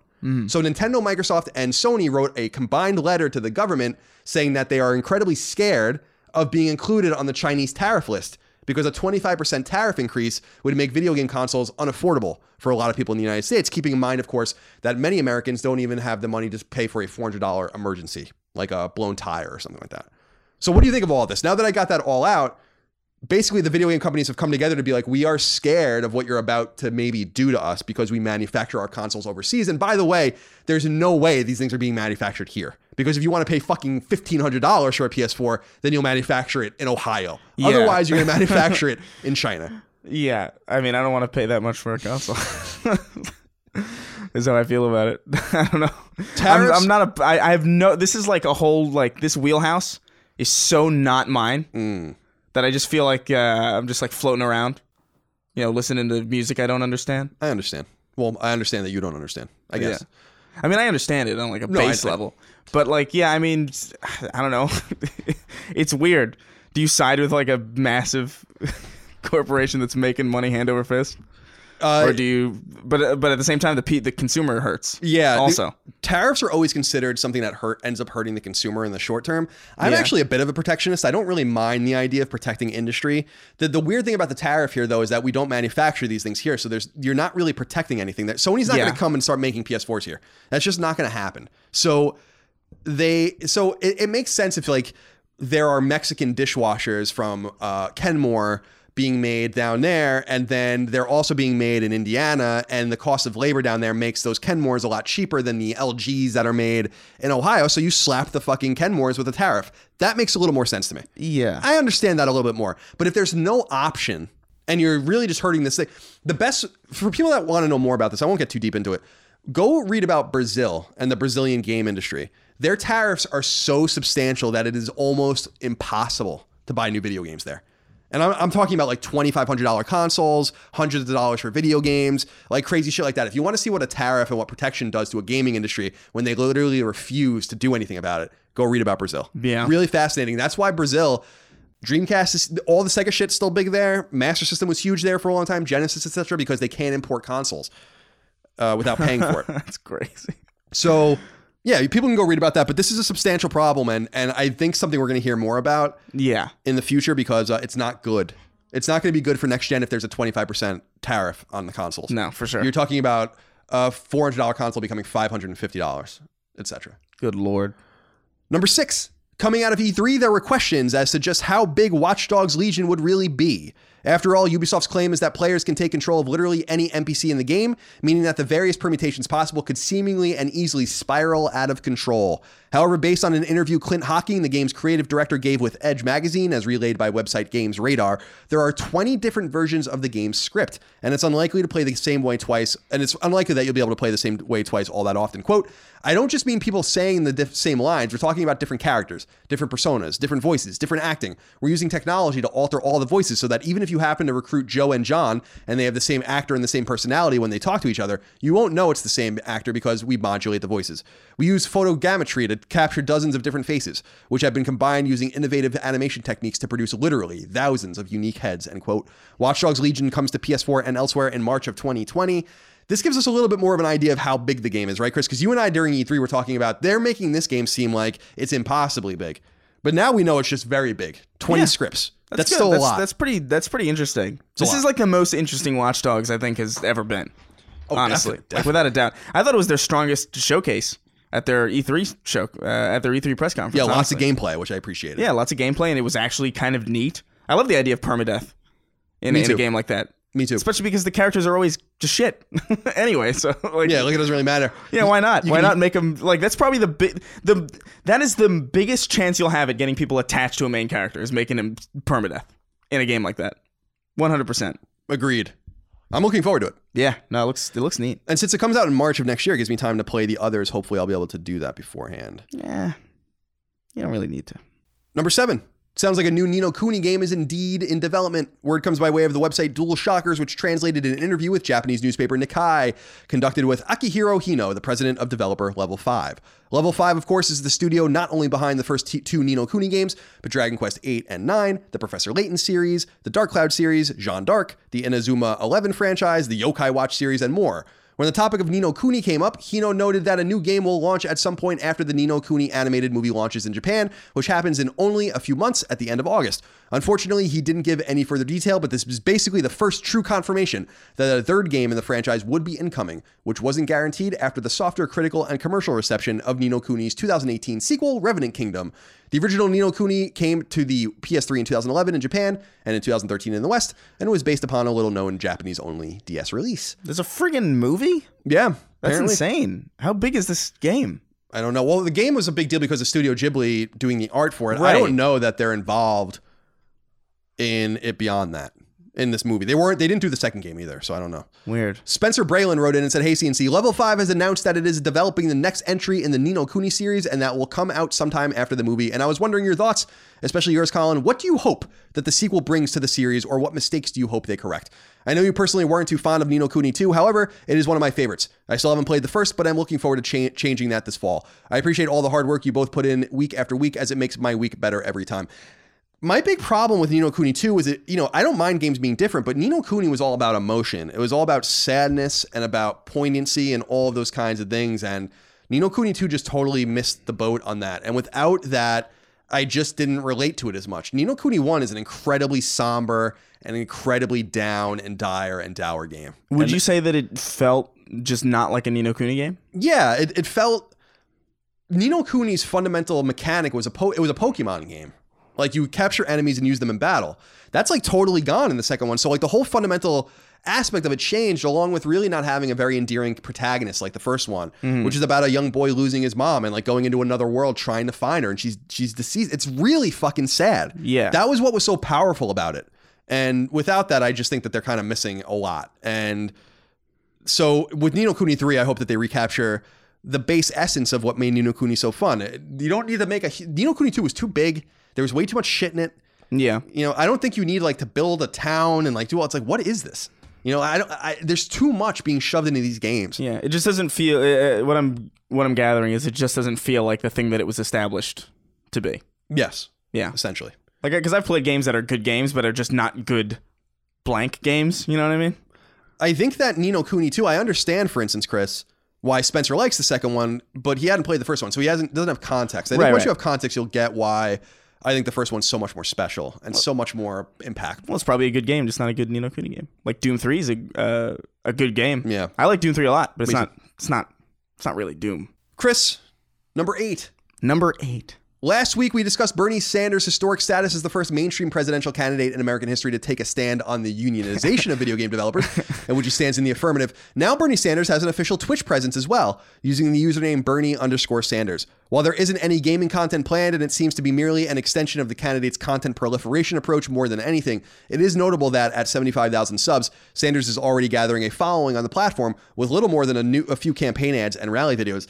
This is so interesting to me, Chris, because what a clever way, if someone used this properly, to raise money for your campaign. It's really smart, actually. Like really, a really solid strategy. Also, it gives me a chuckle every time I think about it, because I just picture Bernie Sanders on the PewDiePie bridge when he said the N-word. I can't stop thinking about it. It's just like every time it just cements into my brain. Terrible. I love it. I really think now Bernie Sanders, I was reading, and again, I don't mean to be political unless it's again, relevant to what we're talking about, but it is. New polling came out after the Democratic debates, which just came out today, and Bernie Sanders is really slipping in the polls. So he's really, Bernie Sanders is not going to win the nomination. He's not going to be president. Yeah. But it's a really smart thing to get involved in this way. And very similar, I give Bernie Sanders a shit ton of credit for just, not only with his policies, whether or not you agree with them, but just setting trends. Like Bernie Sanders totally controls the whole through line of Democratic thought right now with his policies. Everybody just copies him. Everybody's just copying him. They're trying to be Bernie Sanders. So you're going to see Kamala Harris and Pete Buttigieg and all these kinds of things on here soon, I'm sure, on Bernie or on Twitch and all that. Because I think, man, $5 subs is $5 a month is what it is to like subscribe, right? I think so. You get $3.50 of that. Twitch or Amazon gets $1.50 of that. Like, if you got a bunch of people on there, that's just a really steady way to raise money for your campaign. It's incredibly clever. If Bernie Sanders actually took the time and was smart enough to sit down and actually do shit on Twitch, not games necessarily, but just talk to people and stuff, he'd raise a lot of money, man. For sure. Yeah. It's a really smart idea. I agree. Props to him. Number 9, PUBG Corporation, the aptly named company behind the smash hit battle royale game PUBG, has officially announced the formation of a new internal studio called Striking Distance. Striking Distance will be helmed by Glenn Schofield, one of the early driving forces behind the Dead Space franchise at Visceral Games and co-founder of Sledgehammer Games, one of the several Activision-owned Call of Duty studios. Interestingly, the team will be charged with creating, quote, an original narrative experience within the PUBG universe, end quote, though the nature of what that experience will be or when it will come out remains to be seen. So it looks like PUBG is going to make a single player game, which is actually props. Smart. Yeah, props for doing that. Nobody wants that, but props in general. Got to do something because they're definitely losing the script over there. I don't know what you could possibly make that game about. How the hell do you even do that? Oh, here's a story about the frying pan that you use. Okay. Yeah, I don't know. I don't know. I just thought variety is variety, and that's good. Yeah. And it's good. Like it was something that I was talking about Fortnite too. I was like, if Fortnite had a campaign, it'd probably be pretty decent. So I don't know. This is one of the games, though, Chris, or one of the studios I can imagine never comes out with anything. This is like one of the studios that will just disappear. In 3 years. Because that game already still is kind of a broken mess. Glenn Schofield's an interesting dude. I've met him. He's a nice guy, but I don't know. I mean, I don't know that Sledgehammer is an especially amazing studio, and I don't know that Visceral, having made Dead Space a long time ago, that's awesome, but it's been a long time. So it's been a minute. I'll be interested to see what happens with him. Number 10, as we discussed before E3, EA Access, publisher EA Electronic Arts subscription service, which originally launched on Xbox One back in 2014, is primed for launch on PS4 some 5 years after Sony told EA no thanks. Now we know what the date you can gain access on your PS4 will be, July 24th. EA on Xbox One, EA Access will function virtually identical to how it does on Xbox One and PC. Subscribers will get access to a catalog of EA published games, a 10% discount on newer titles that you will have to buy, and more. EA Access costs $4.99 per month or $29.99 per year. Joshua Jonathan wrote in and said, hello, gentlemen. Seems all major game publishers are heading towards monthly service offerings like EA Access or Xbox Games Pass. At first, I was annoyed by these services, but it's occurred to me that it would be a good thing for AAA games. If my budget is only for one major game per month, that's currently $60. If these services average $10 per month, I could subscribe to 6 services within my budget and get my game that these services provide. Is this the future of game purchasing? If so, how does this affect the indie scene? Thanks for your thoughts and keep up the great work. What do you think? There's obviously rumors. Ubi's doing this. Bethesda's clearly going to do this at some point. Sony's going to do it. So yeah, I mean, I haven't thought of that specifically. That's a pretty good way to think about it. But I also can't help but think like it's just getting a bit saturated, man. Like I just can't. I don't know. Like every time I hear about something else, I'm just like another one. And you have to also add this into. You have to keep in mind that people are also paying for like things like Netflix and Hulu and like things like that. So like I don't know. Like at a certain point, it's going to be like, what's the difference between just like buying a game you really want and a cable package? Like I feel like we're just headed back into the cycle again. Yeah, I think you're right. I said this on Twitter a few weeks ago and I thought it was salient, but I don't know that a lot of people took it for what it is. But Hulu is a specifically interesting company because Hulu is founded by multiple networks to proliferate their stuff. NBC, Fox, and Disney were the original or the big 3 owners of the service, and they combined their stuff so they can compete with Netflix and they can compete with Amazon. That's what I would like to see with these passes. Now, I don't expect that the first party would do it, but like what's stopping Bethesda, Ubisoft, EA, Activision, all these guys getting together and making a Hulu? Basically, everyone takes a piece. Yeah. And you make one service. Maybe it's expensive. Maybe it's like $50 a month. You know? Yeah. But like you get access to everything these guys do, or at least their full catalogs of games. This is exactly what NBC and Fox and Disney did with Hulu. I don't understand why these companies couldn't do it with this. Well, I know that Disney is now making their own thing. They're divesting, but that's stupid. Because they could have just done it with Hulu. They already owned a piece of it. So like, I think that the way that you circumnavigate this going back to cable packages and this a la carte situation we find ourselves in is for these publishers to swallow their pride, get together and create something together that is palatable, because right. I don't know that you're going to be able to afford getting involved in all these things. And I don't know that publishers see. My big thing here, Chris, is that if a publisher like EA, $5 a month, right? EA puts a new game on their service a few months later. I'll just pay them $5, play the game and get out. Now, if you make it more affordable and easier and more set and forget, then that's different. Then I'll probably stay forever. And so I think that they really need to consider that. I would love to see some sort of collective approach. Square Enix, Activision, Bethesda, Devolver, everyone just get involved and make something and call it something and everyone owns a piece. That's what I would like. I wonder how much money they make from dead people. Probably an insane amount, actually. Yeah, I would assume so. But yeah, I don't know. I just, but what's to stop? What makes you think that, obviously Disney invested in Hulu and they started that, and then they broke off, and now they're doing their Disney Plus thing. What's to say that that's just not the inevitable end to all of it? It could be that they all just break off and do their own thing because evidently Disney found it suitable to do that. Yeah, even though they own everything. I agree. I think Disney. Well, to be fair, I think because I think you're right, but I think the Disney now is different than the Disney that made the Hulu deal. So I think that like the reality is just different. Hulu was 10 years or more ago now when everyone came together to do that. So I don't know, Chris. I just because you're right. I have Amazon, I have Netflix, I have Hulu. I also have like a bunch of shit under Amazon, like my HBO and Showtime accounts and stuff. At some point, I don't know what I'm spending or where it's going. Yeah. I'm feeling that right now. I think I have to draw the line though. Like I don't know. I'd rather actually buy a game, I think, at this point. Yeah, I think so. But I'm in the same boat. We'll see what happens. Number 11. It appears that Ace Team, the Chilean studio best known for the 2 games in the indie game series Rock of Ages, is working on a game called Soul Seraph, which will be published by Sega and launched imminently. It comes to PlayStation 4 next week on July 10th. This game wouldn't be notable except for one thing. It's an overt spiritual successor to ActRaiser, an early SNES game from the publisher Enix and developer Quintet that went on to command a serious cult following over the last nearly 3 decades. Worth noting, this is long before Square Enix, when Enix was its own company, and Quintet is a great Japanese developer that does not exist anymore. ActRaiser is unique because it was half side-scrolling action game, half God sim, and put players in the role of God as he vanquished enemies in side-scrolling sections before going up to heaven where he, being you, can coordinate the development of civilization. Sega and Ace Team aren't exactly hiding the many similarities between the game, either going as far as having the same composer from ActRaiser. This is not necessarily that notable, but I love ActRaiser so much. That sounds really cool. That when I saw this, I was like, what? Like this is it's totally ActRaiser. It is completely ActRaiser in 2.5D, unfortunately.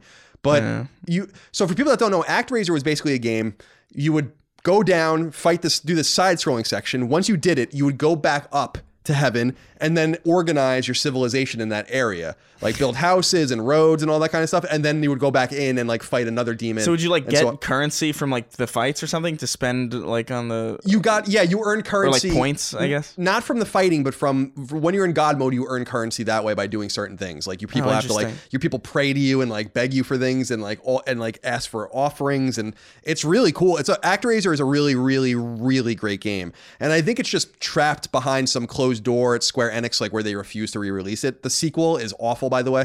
So this is really exciting. So Soul Seraph. Did you ever play From Dust? From Dust. Yeah, that sounds familiar. PS3, Xbox 360? Yeah, it was like a weird arcade kind of god game. Yeah, I know what you're talking about. I actually kind of liked it. I think I liked it. Was it like in the tropics? Yeah, like you had sand? Yeah, it was like a lot of sand. Yeah, I remember that. Yeah, I don't know. That just came into my head. Similar. Yeah. Finally, Chris, it's a wrap-up. Number 12. Website Gamatsu reports that adventure game NG is coming to PS4 and Vita this October. JRPG Atelier Ryza, Ever Darkness and the Secret Hideout is coming to Western PS4s on October 29th. Previously revealed SRPG Disgaea 4 Complete Plus is coming to PS4 on October 29th. And that Alliance Alive HD Remastered, which is a port of the 3DS JRPG, is coming to Western PS4s on October 8th. Push Square reports that multiplayer game Hunt Showdown, which is already on PC and Xbox One, is coming to PS4 later in 2019, and that old-school Zelda-like game Forager is coming to PS4 in July. And finally, the official PlayStation blog reports that both the Mighty Switch Force Collection and fighting game Fantasy Strike are coming to PS4 on July 25th. Chris, that's all we have for the news. It's time to get into the game releases, of which there are not that many. As tradition dictates, you will go first. Alrighty. What is it? As Divine Dios comes to PS4 and PS Vita, so that's a new one. Yay. Yay. Among the many worlds the deities have created, there is one world that abounds with life, known as Divine. I want to say Ass Divine for some reason. You can call it whatever you want. No one's going to know any different. But when a spate of disturbances erupts across the globe and an ever-spreading murk threatens to destroy it, Izayoi, the deity of Ass Divine himself, takes up his cause to save the world he created with his own hands. Whatever. These made up words, man. Brain Breaker comes to PS4. Are you ready to break your brain? While the kids are having fun with easy mode, master players can use different regions in your brain in insane mode. Choose from hundreds of backgrounds to create your own atmosphere. Playing 3 different games at the same time requires multitasking skills. Can you handle it? Ovivo comes to PS4. Ovivo is a mesmerizing platformer with unusual mechanics where everything is as simple as black and white. It is a metaphorical game filled with illusions and hidden messages. In the world of Ovivo, black and white exist in harmony. By constantly intertwining and replacing each other, they maintain balance. Balance must be maintained. Balance must be maintained. Paradox Soul comes to PS4 and Vita. Paradox Soul is an exploration-based survival Metroidvania that takes hand-holding and throws it out the window.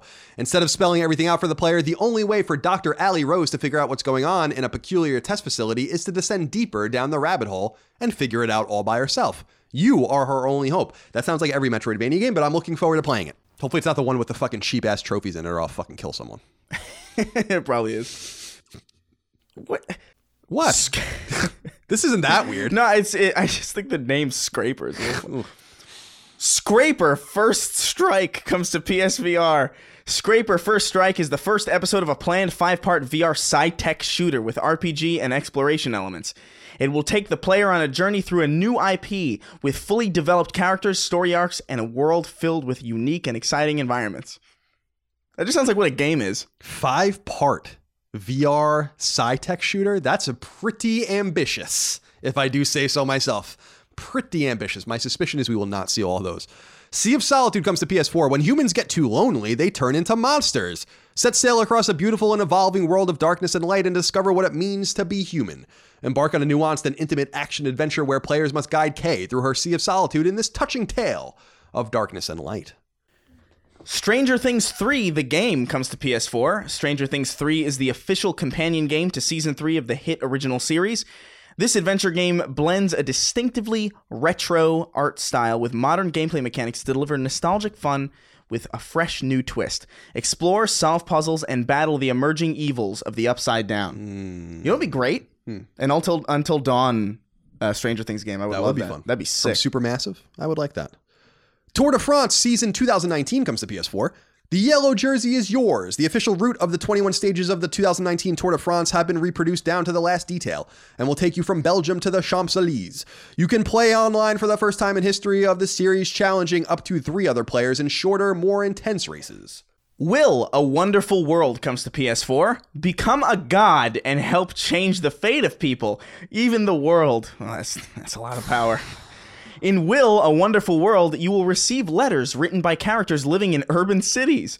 By rearranging the order and combinations of sentences in these letters, you are going to alter the destiny of whomever that wrote them. What? I don't know. Anyway, that's coming to PS4. I can't make any sense of that, Chris. Angie's List is now Angie, and we've heard a lot of theories about why. I thought it was an eco move. Fewer words, less paper. No, it was so you could say it faster. No, it's to be more iconic. Must be a tech thing. But those aren't quite right. It's because now you can compare upfront prices, book a service instantly, and even get your project handled from start to finish. Sounds easy. It is, and it makes us so much more than just a list. Get started at Angie.com. That's ANGI, or download the app today. Chris, as tradition dictates here on Sacred Symbols, we will end our episode with 6 questions, comments, concerns, thoughts, and ideas from the audience. Remember, you can support us on patreon.com/CollinsLastStand for early ad-free access to every episode of our show, and also the ability to submit your inquiries, just like these 6 individuals did. Remember, as well, we are considering and talking about starting to do a second episode only for patrons of Sacred Symbols beginning in August. If you are interested in subscribing for that, I would not do that quite yet. Right? Because we haven't finalized anything yet, but we appreciate everyone coming on. By the way, record-breaking month for Patreon last month on Colin's Last Stand, so thank you for that. Awesome. Chris, Forbes wrote into us and said, hey, Colin and Chris, why do you think there is such a lack of great superhero games? With the obvious exceptions of the Arkham games and Spider-Man, it seems as though good games based on comic books aren't greenlit as often as they should be. Infamous and Prototype attempted to fill the whole last generation with original superhero characters, but it seems lacking during this generation. Do you think there is a particular issue with superheroes that makes them difficult to make great games in the genre, or is it simply a lack of perceived risk taken by a major AAA publisher? Thanks, and hope you guys are doing great. Chris, what do you think? I think it's probably a licensing thing, more than anything. But also, just like a lot of superheroes are just kind of overpowered. Most of the ones that work best are characters like Spider-Man, where like you have freedom of movement, but you're kind of limited to like as long as there's a building around you. You know, I feel like those kind of characters lend themselves well. But like a Superman game, I don't know how fun flying around is, as Anthem showed. You know? So I don't know. I'm most offended by Forbes' contention that using Infamous and Prototype in the same sentence. Well, they are superhero games. They are. One was great. Well, one's a supervillain game, I would argue. What, Prototype? Yeah, Prototype. Yeah, Infamous could be either, and Prototype I guess is more of a supervillain game. Man, I love Prototype, honestly. I wanted to like it more than I did. I'll tell you that. Prototype is like Doom, but it's like third person, and you just like beat people up for the sake of beating. That is actually a game that is like when people say like people play video games for violence. That is actually accurate for that game. Like I played that game specifically because it was so ridiculously violent. I think for me it felt so insufficient because of when it came out around Infamous. The original. Yeah, maybe it felt a bit classic to me for some reason. I guess that's probably what it means. But I think you're right, Chris. I think a lot of this does come back to licensing. And I also think that, DC, let's just use DC and Marvel as an example. I know that there are others. They seem to be a little bit more or a lot more reserved with their IP because people have kind of fucked around with their IP in the past. DC's actually been pretty limited with their IP usage. I mean, the Arkham games are, I think, easily the best superhero games. I think they're better than Spider-Man. Mm-hmm. And I like Spider-Man a lot. And I think Marvel now is trying to deliberately find partners, but even with Crystal Dynamics, we don't know how the Avengers are going to work out, but even with Crystal Dynamics, that game doesn't look very good. Yeah, and so, there's a little bit of nervousness because I think that once you spin up a yarn, you put it out there, I think it removes your ability to do that again for a little while. So if you like waste your good Venom game or something, then you're not going to really be able to make one for a while. No one's going to buy it again. So I think you have to get it right. I think you have to do it right. And I think that that's what's clearly Arkham's relationship, or I should say Rocksteady's relationship with DC is clearly the predicate by which everything is based today, and them really taking their time. And they're working on a Justice League game, it seems. And so, who knows, or did they confirm that or deny that? They might have denied that. I think they might have denied it. So maybe a Batman game, which would be who knows? Great. I never understood, like, why would you want them to do anything other than a Batman game? They make such... Arkham Knight was a disappointment, I think, but they make great Batman games. Arkham Knight was great, aside from the driving. Yeah, I couldn't take the driving. But yeah, I don't know.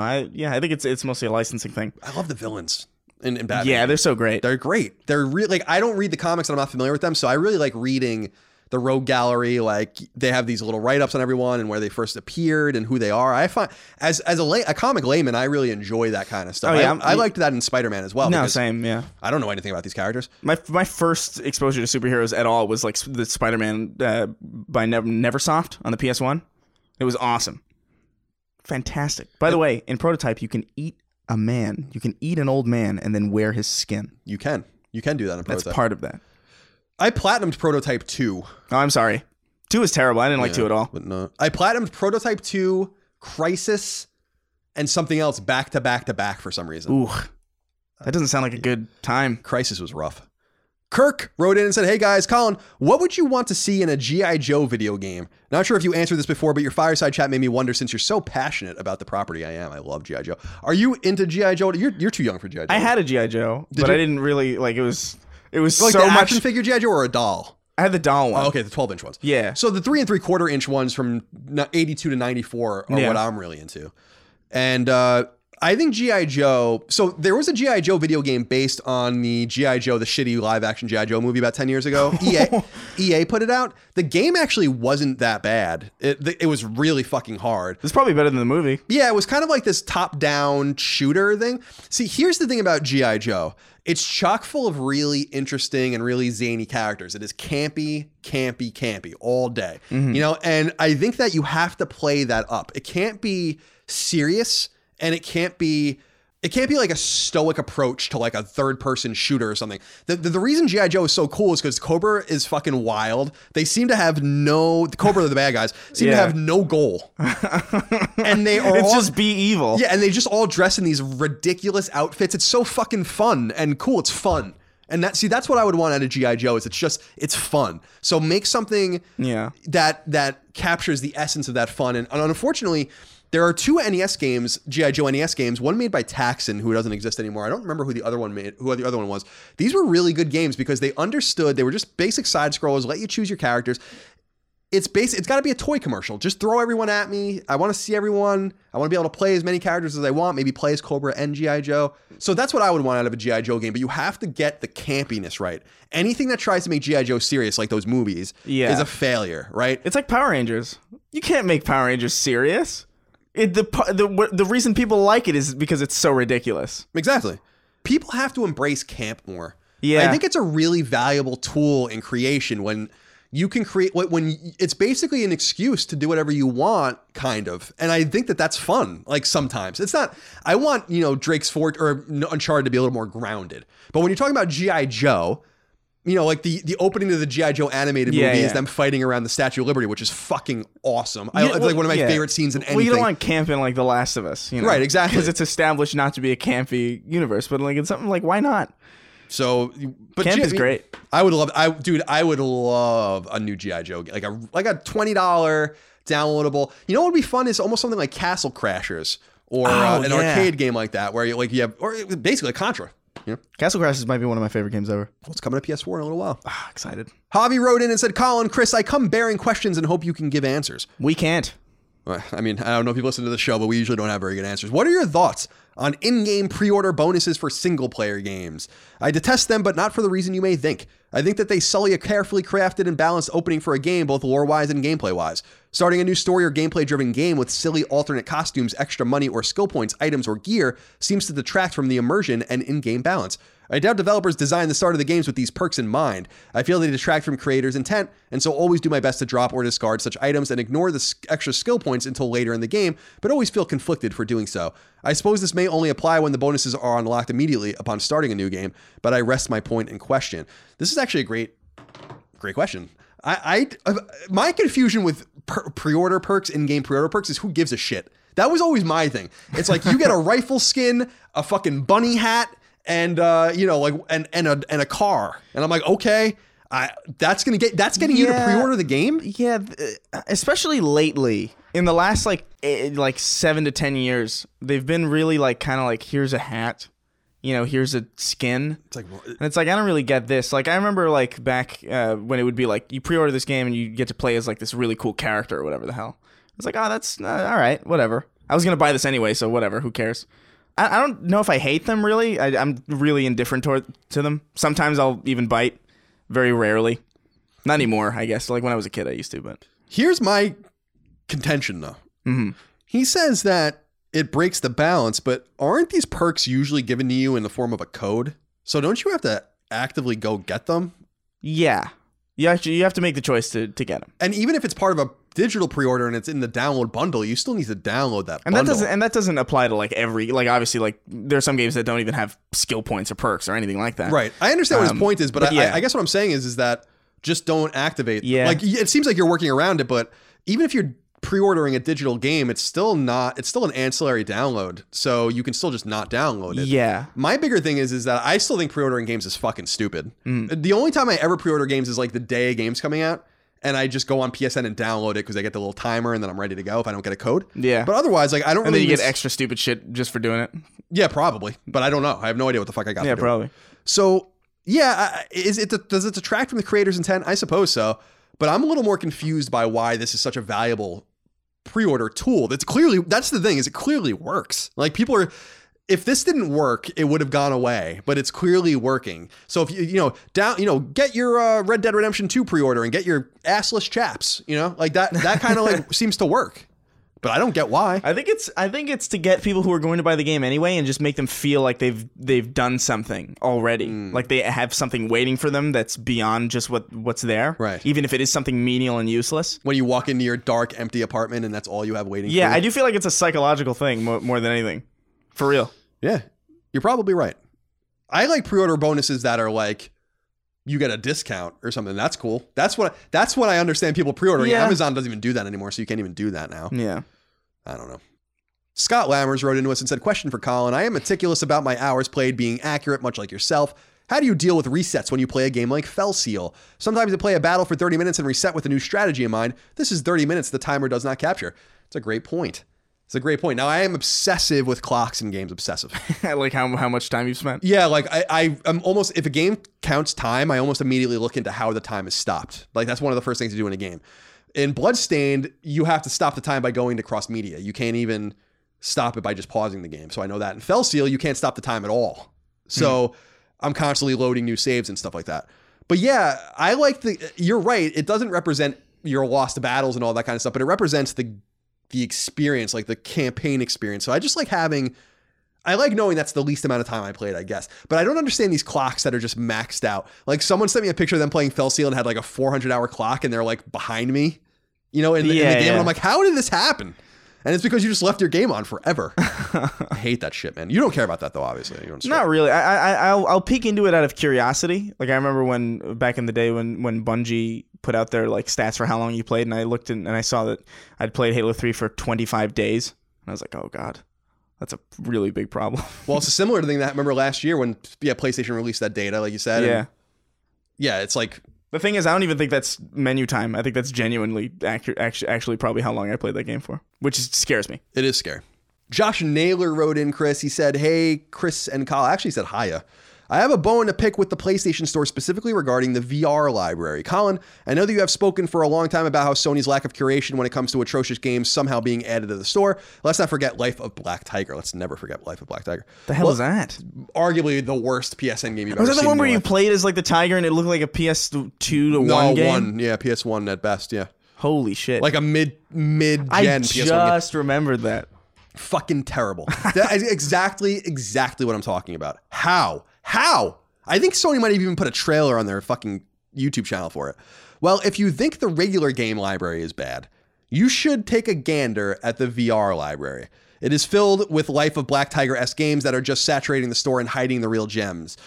Does Sony really care to sell more VR units with these quality-lacking games overwhelming their library? As a semi-early adopter, I would just hate to see this product fail. Not every game has to be a masterpiece, but come on, at least put a little effort in. Check out Deadland VR, and you'll see what I'm talking about. This is the problem with the whole store. I mean, we've talked about this ad nauseum. I'm glad to continue to talk about this and beat this drum, Chris, because it's unacceptable. Especially with PSVR, you would think that you would really want to cultivate the very best games here so that when a person goes to a person's house and plays it for the first time, and they go and buy a random game, that they're getting something quality so that they go buy the PSVR. It really is weird. They just do not care about cultivating a quality library. And I'm telling you right now, there is a subjective line about quality. There just is. Like, there just is. I know that criticism is not objective. And I'm sorry, I mean an objective line. There's an objective line. The subjectivity about reviewing and criticism, that's all great, but that's above the line. Yeah, like Secret Life of Black Tiger is objectively bad. And like Ride to Hell Retribution or whatever is objectively terrible. Life of Black Tiger is an example of a game where I'm like, if you got any enjoyment out of this, I don't believe you. And if you really claim that you did, then you really don't know fucking anything. And you have no right to say like, well, I liked it and everything belongs on the store. Oh, but you know what? The thing we're in a different environment now too, where like people will buy a game specifically if it's terrible. Oh, yes, that's just true. To stream it or to make a video about it and stuff like that. And I don't know if it's like the majority of people, probably not, but like any sale at all is probably something. That's true. Black Tiger was one of those games. So I actually am curious because we make fun of games that I'm telling you sell like a few hundred copies on PSN. I'm telling you that's how many copies these games sell, which is amazing because there's 100 million PS4s.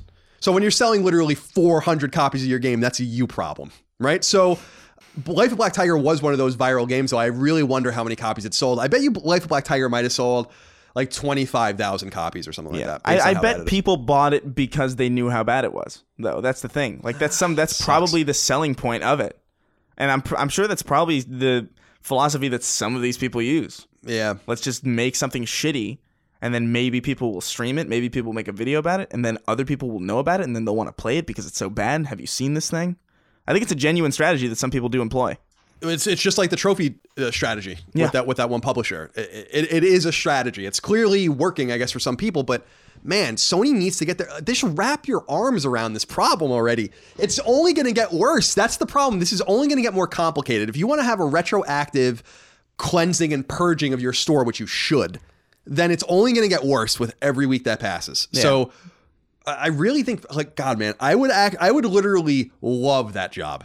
If Sony was like, literally, like, listen, Colin, we'll pay you X amount of money. This is your job now. You just go through PSN and you just mark games that suck and we're going to delete them. Like, just like objectively terrible. Yeah, like not like a taste thing. Right. You know, you're not going to delete Persona 4. Right, exactly. And that's why I said that it should be a council of people, like 10 people that do it and vote. Yeah. And literally you have to have like 8 votes to get rid of a game or something like that. Yeah. That way it would be like an overwhelming thing of not taste. It's literally like, this doesn't belong. This doesn't run. There were games put on Sony last year on PS4 that were literally stolen assets that they had to take the game down. Like, no one's paying attention to anything that's going on over there. Oh, yeah. They also took another game down that literally gave you an automatic, basically, platinum trophy. They actually took that one down. They actually cared about that for some reason. That's a weird thing to care about when you have something that doesn't run on your store. Whatever. Dylan has the final inquiry, Chris. He says, ahoy, mateys, I need advice. I have a gaming compatriot who is psychologically unable to finish games. Whenever he nears the end, he sets the game down and after several months picks it up again only to restart from the beginning. A recent example was restarting Persona 5 after 90-something hours of progress. What does this man need in his life to allow him to achieve video game conclusion? That means he's afraid of closure. Yeah, there's something what my deep here. therapist is what my therapist bone is saying. Maybe there is something about that. I actually often stop games near the end too. I typically go back to them, but for some reason I always stop like near the end. I very rarely drive through a game. Yeah. I don't know. Maybe that says something about me. It's very rare. I'll do it on occasion. I did it with Spider-Man. I did it with Crash. I did it with God of War, I think. Red Dead. It's usually an exception. It's usually not the rule that I power through a game like that. Right. I wonder though, in this letter, Chris, this Dylan, are you talking about yourself, Dylan? Yeah, I have a friend. It's for a friend, I swear. No one that listens to this show has friends. You're not kidding anyone. All right. You can't fool us. Chris, that's all I have for this episode of Sacred Symbols, a PlayStation podcast. It's a beefy one, hefty. It was beefy. It's a little erotic, that word. I like that word. Beefy? Yeah. Is it erotic? Yeah, I think so. I don't know. I think of food. Like really. a beefy hog. I don't know how that's erotic either. That's just downright concerning. I know, that's a little disgusting, actually, really, when it comes down to it, isn't it? Chris, do you have any closing comments before we go? I'm going to Vegas, Yeah. and I'm not looking forward to it because I'd rather work. Oh, Vegas is fun. You're going to have a good time. We'll see. Appreciate Maybe I'll you. get beat up in the street. Yeah, go get beat up. Yeah. That's happening these days now in the United States. Everyone's getting beat up. So Yeah, neat. Chris, appreciate your time. Everyone out there, appreciate you guys and gals listening to Sacred Symbols, a PlayStation podcast. Remember, throw us support on patreon.com/CollinsLastStand. But if you want to be a freeloader, we love you anyway. Leave us nice reviews on podcast services. Tell your friends and family about our show. And be nice to yourself. Please be nice to yourself. That's good advice. Yeah. Don't throw yourself off a bridge or do anything like that. No, don't do that. Yeah. We'll see you next week for more Sacred Symbols. As they say in France, au revoir. Take care, guys. Sacred Symbols, a PlayStation podcast, is a product of and a registered trademark of Collins Last Stand, LLC, and is recorded right here in sunny Santa Monica, California, USA. This show is conceived by, is written by, and is produced by me, Colin Moriarty. My co-host is Chris Raygun. You can find me on Twitter at NoTaxation and on Instagram at CLS Moriarty. Chris is on Twitter at Chris R. Gunn and on Instagram at Chris_Ray_Gun. Sacred Symbols is edited by Dustin Furman. Any snail mail can be sent to the CLS P.O. Box, P.O. Box 1233, Santa Monica, California, 90406.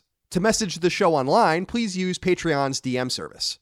As you know, all of Collins Last Stand shows, including Sacred Symbols, are fan-funded on Patreon at patreon.com/CollinsLastStand. The following names are at the producer level or higher on Patreon, and we are eternally grateful for your kindness, generosity, and fandom. Carlos Algarit, CJ Anderson, Morgan Ashley, Taylor Barkley, Sean Battershaw, Martin Beck, Eric Bishop, Mark Boggio, Eli Blosford, Michael Josiah Borison, Barrett Boswell, Daniel Boyer, Spencer Brand, Miguel Brewer, Lennon Brixey, Jimmy Brown, Josh Bushing, Austin Bullock, Andrew Burkhart, Dylan Burns, Chris Buston, Alex Cabrera, Brian Cacciatolo, Tom Cargill, Patrick Harper, William O'Carroll, Ryan Caulfield, Brian Chan, Travis Chandler, Sean Chandler, David Chestnut, Simon Conception Jr., Brad Cooley, Gio Corsi, Nick Cummings, Daniel Diamore, Colin Davenport, Mitchell Durkash, Zachary Douglas, Knight Draft, David Ellis, Martha Emery, Joe Finelli, Eric Finkenbeiner, Photios Frangos, Michael Gallier, Chris Galvin, Connor Gashian, Alex Gates, Michael Gates, Salem Ghanem Al Ghanem, Daniel Glassford, Tyler Goodwin, Josh Gravelick, Miranda Grubba, Tyler Harris, Kyle Hagel, Wyatt Henry, Asa Haas, Azan Isa El Ricey, Josh Yeager, John Jameson, Jimmy Jolicure, Joshua Jonathan, Greg Juliffs, Anton K, Jeremy Key, Auntie Kinnunen, James Kinslow III, Ryan R. Kittredge, Jackson Lassiqua, Joe Lawson, Don Q. Lee, Patrick Leslie, Dustin Lewis, Keith A. Lewis, Chad Lewis, Lou and Ray Loper, Colin Love, Josh M., Ryan T. Mandel, Peter Mark, Michael Martinez, Sean Mason, Zachariah McAdoo, John McCarthy, Joe McPartlin, Andrew Mendoza, Christopher Midling, Alex Mones, Betty Ann Moriarty, Ryan Murdoch, Adam Nix, Donnie Nolan, George A. Nunez, Brian Ott, Jorge Palomino, Daniel Parsons, Brendan Peavy, Marius S. Peterson, Gerald Pennington, Enrique Perez, Nicholas Perfect, James Perrone, Jason Pettit, Jeff Pollard, Louis Powell, Lawrence F. Prokop, Andrew Ramos, Ryan Reeves, Michael Renner, Peter Reynolds, Shane Rayum, Jonathan Rice, Mark Richardson, Toby D. Riemenschneider, Austin Riley, Petro Rose, A.G. Rowe, John Scholes, Michael Shanholz, Brandon Sharkey, Toby Shootman, Joshua Smallwood, Daniel Streichars, John Tabanillo, Ahmad Tamar, Ben Thompson, Carl Tolman, Alan Tremblay, Jacob Turnbaugh, Phil Van Ralt, Raymond Vargas, Michael Vecchio, Justin Wagaman, Oakley Waldron, Isaac Wastman, Damon Weathers, Mike Wayne, Corey Wyatt, Tony Zuniga, Casual Misfits Gaming, Supershot ST, Homeworld Hub, Throw 7, Infinite, Organic Produce, Mad Mock Media, Fabian, Mubarak, Richter86, Hugo's Desk, Andrew, Ian, Krisk, Donk 2015, and Gavin.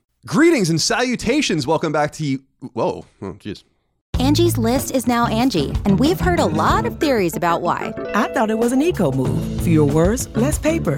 No, it was so you could say it faster. No, it's to be more iconic. Must be a tech thing. But those aren't quite right. It's because now you can compare upfront prices, book a service instantly, and even get your project handled from start to finish. Sounds easy. It is, and it makes us so much more than just a list. Get started at Angie.com. That's ANGI, or download the app today. The Angie's List you know and trust is now Angie, and we're so much more than just a list. We still connect you with top local pros and show you ratings and reviews, but now we also let you compare upfront prices on hundreds of projects and book a service instantly.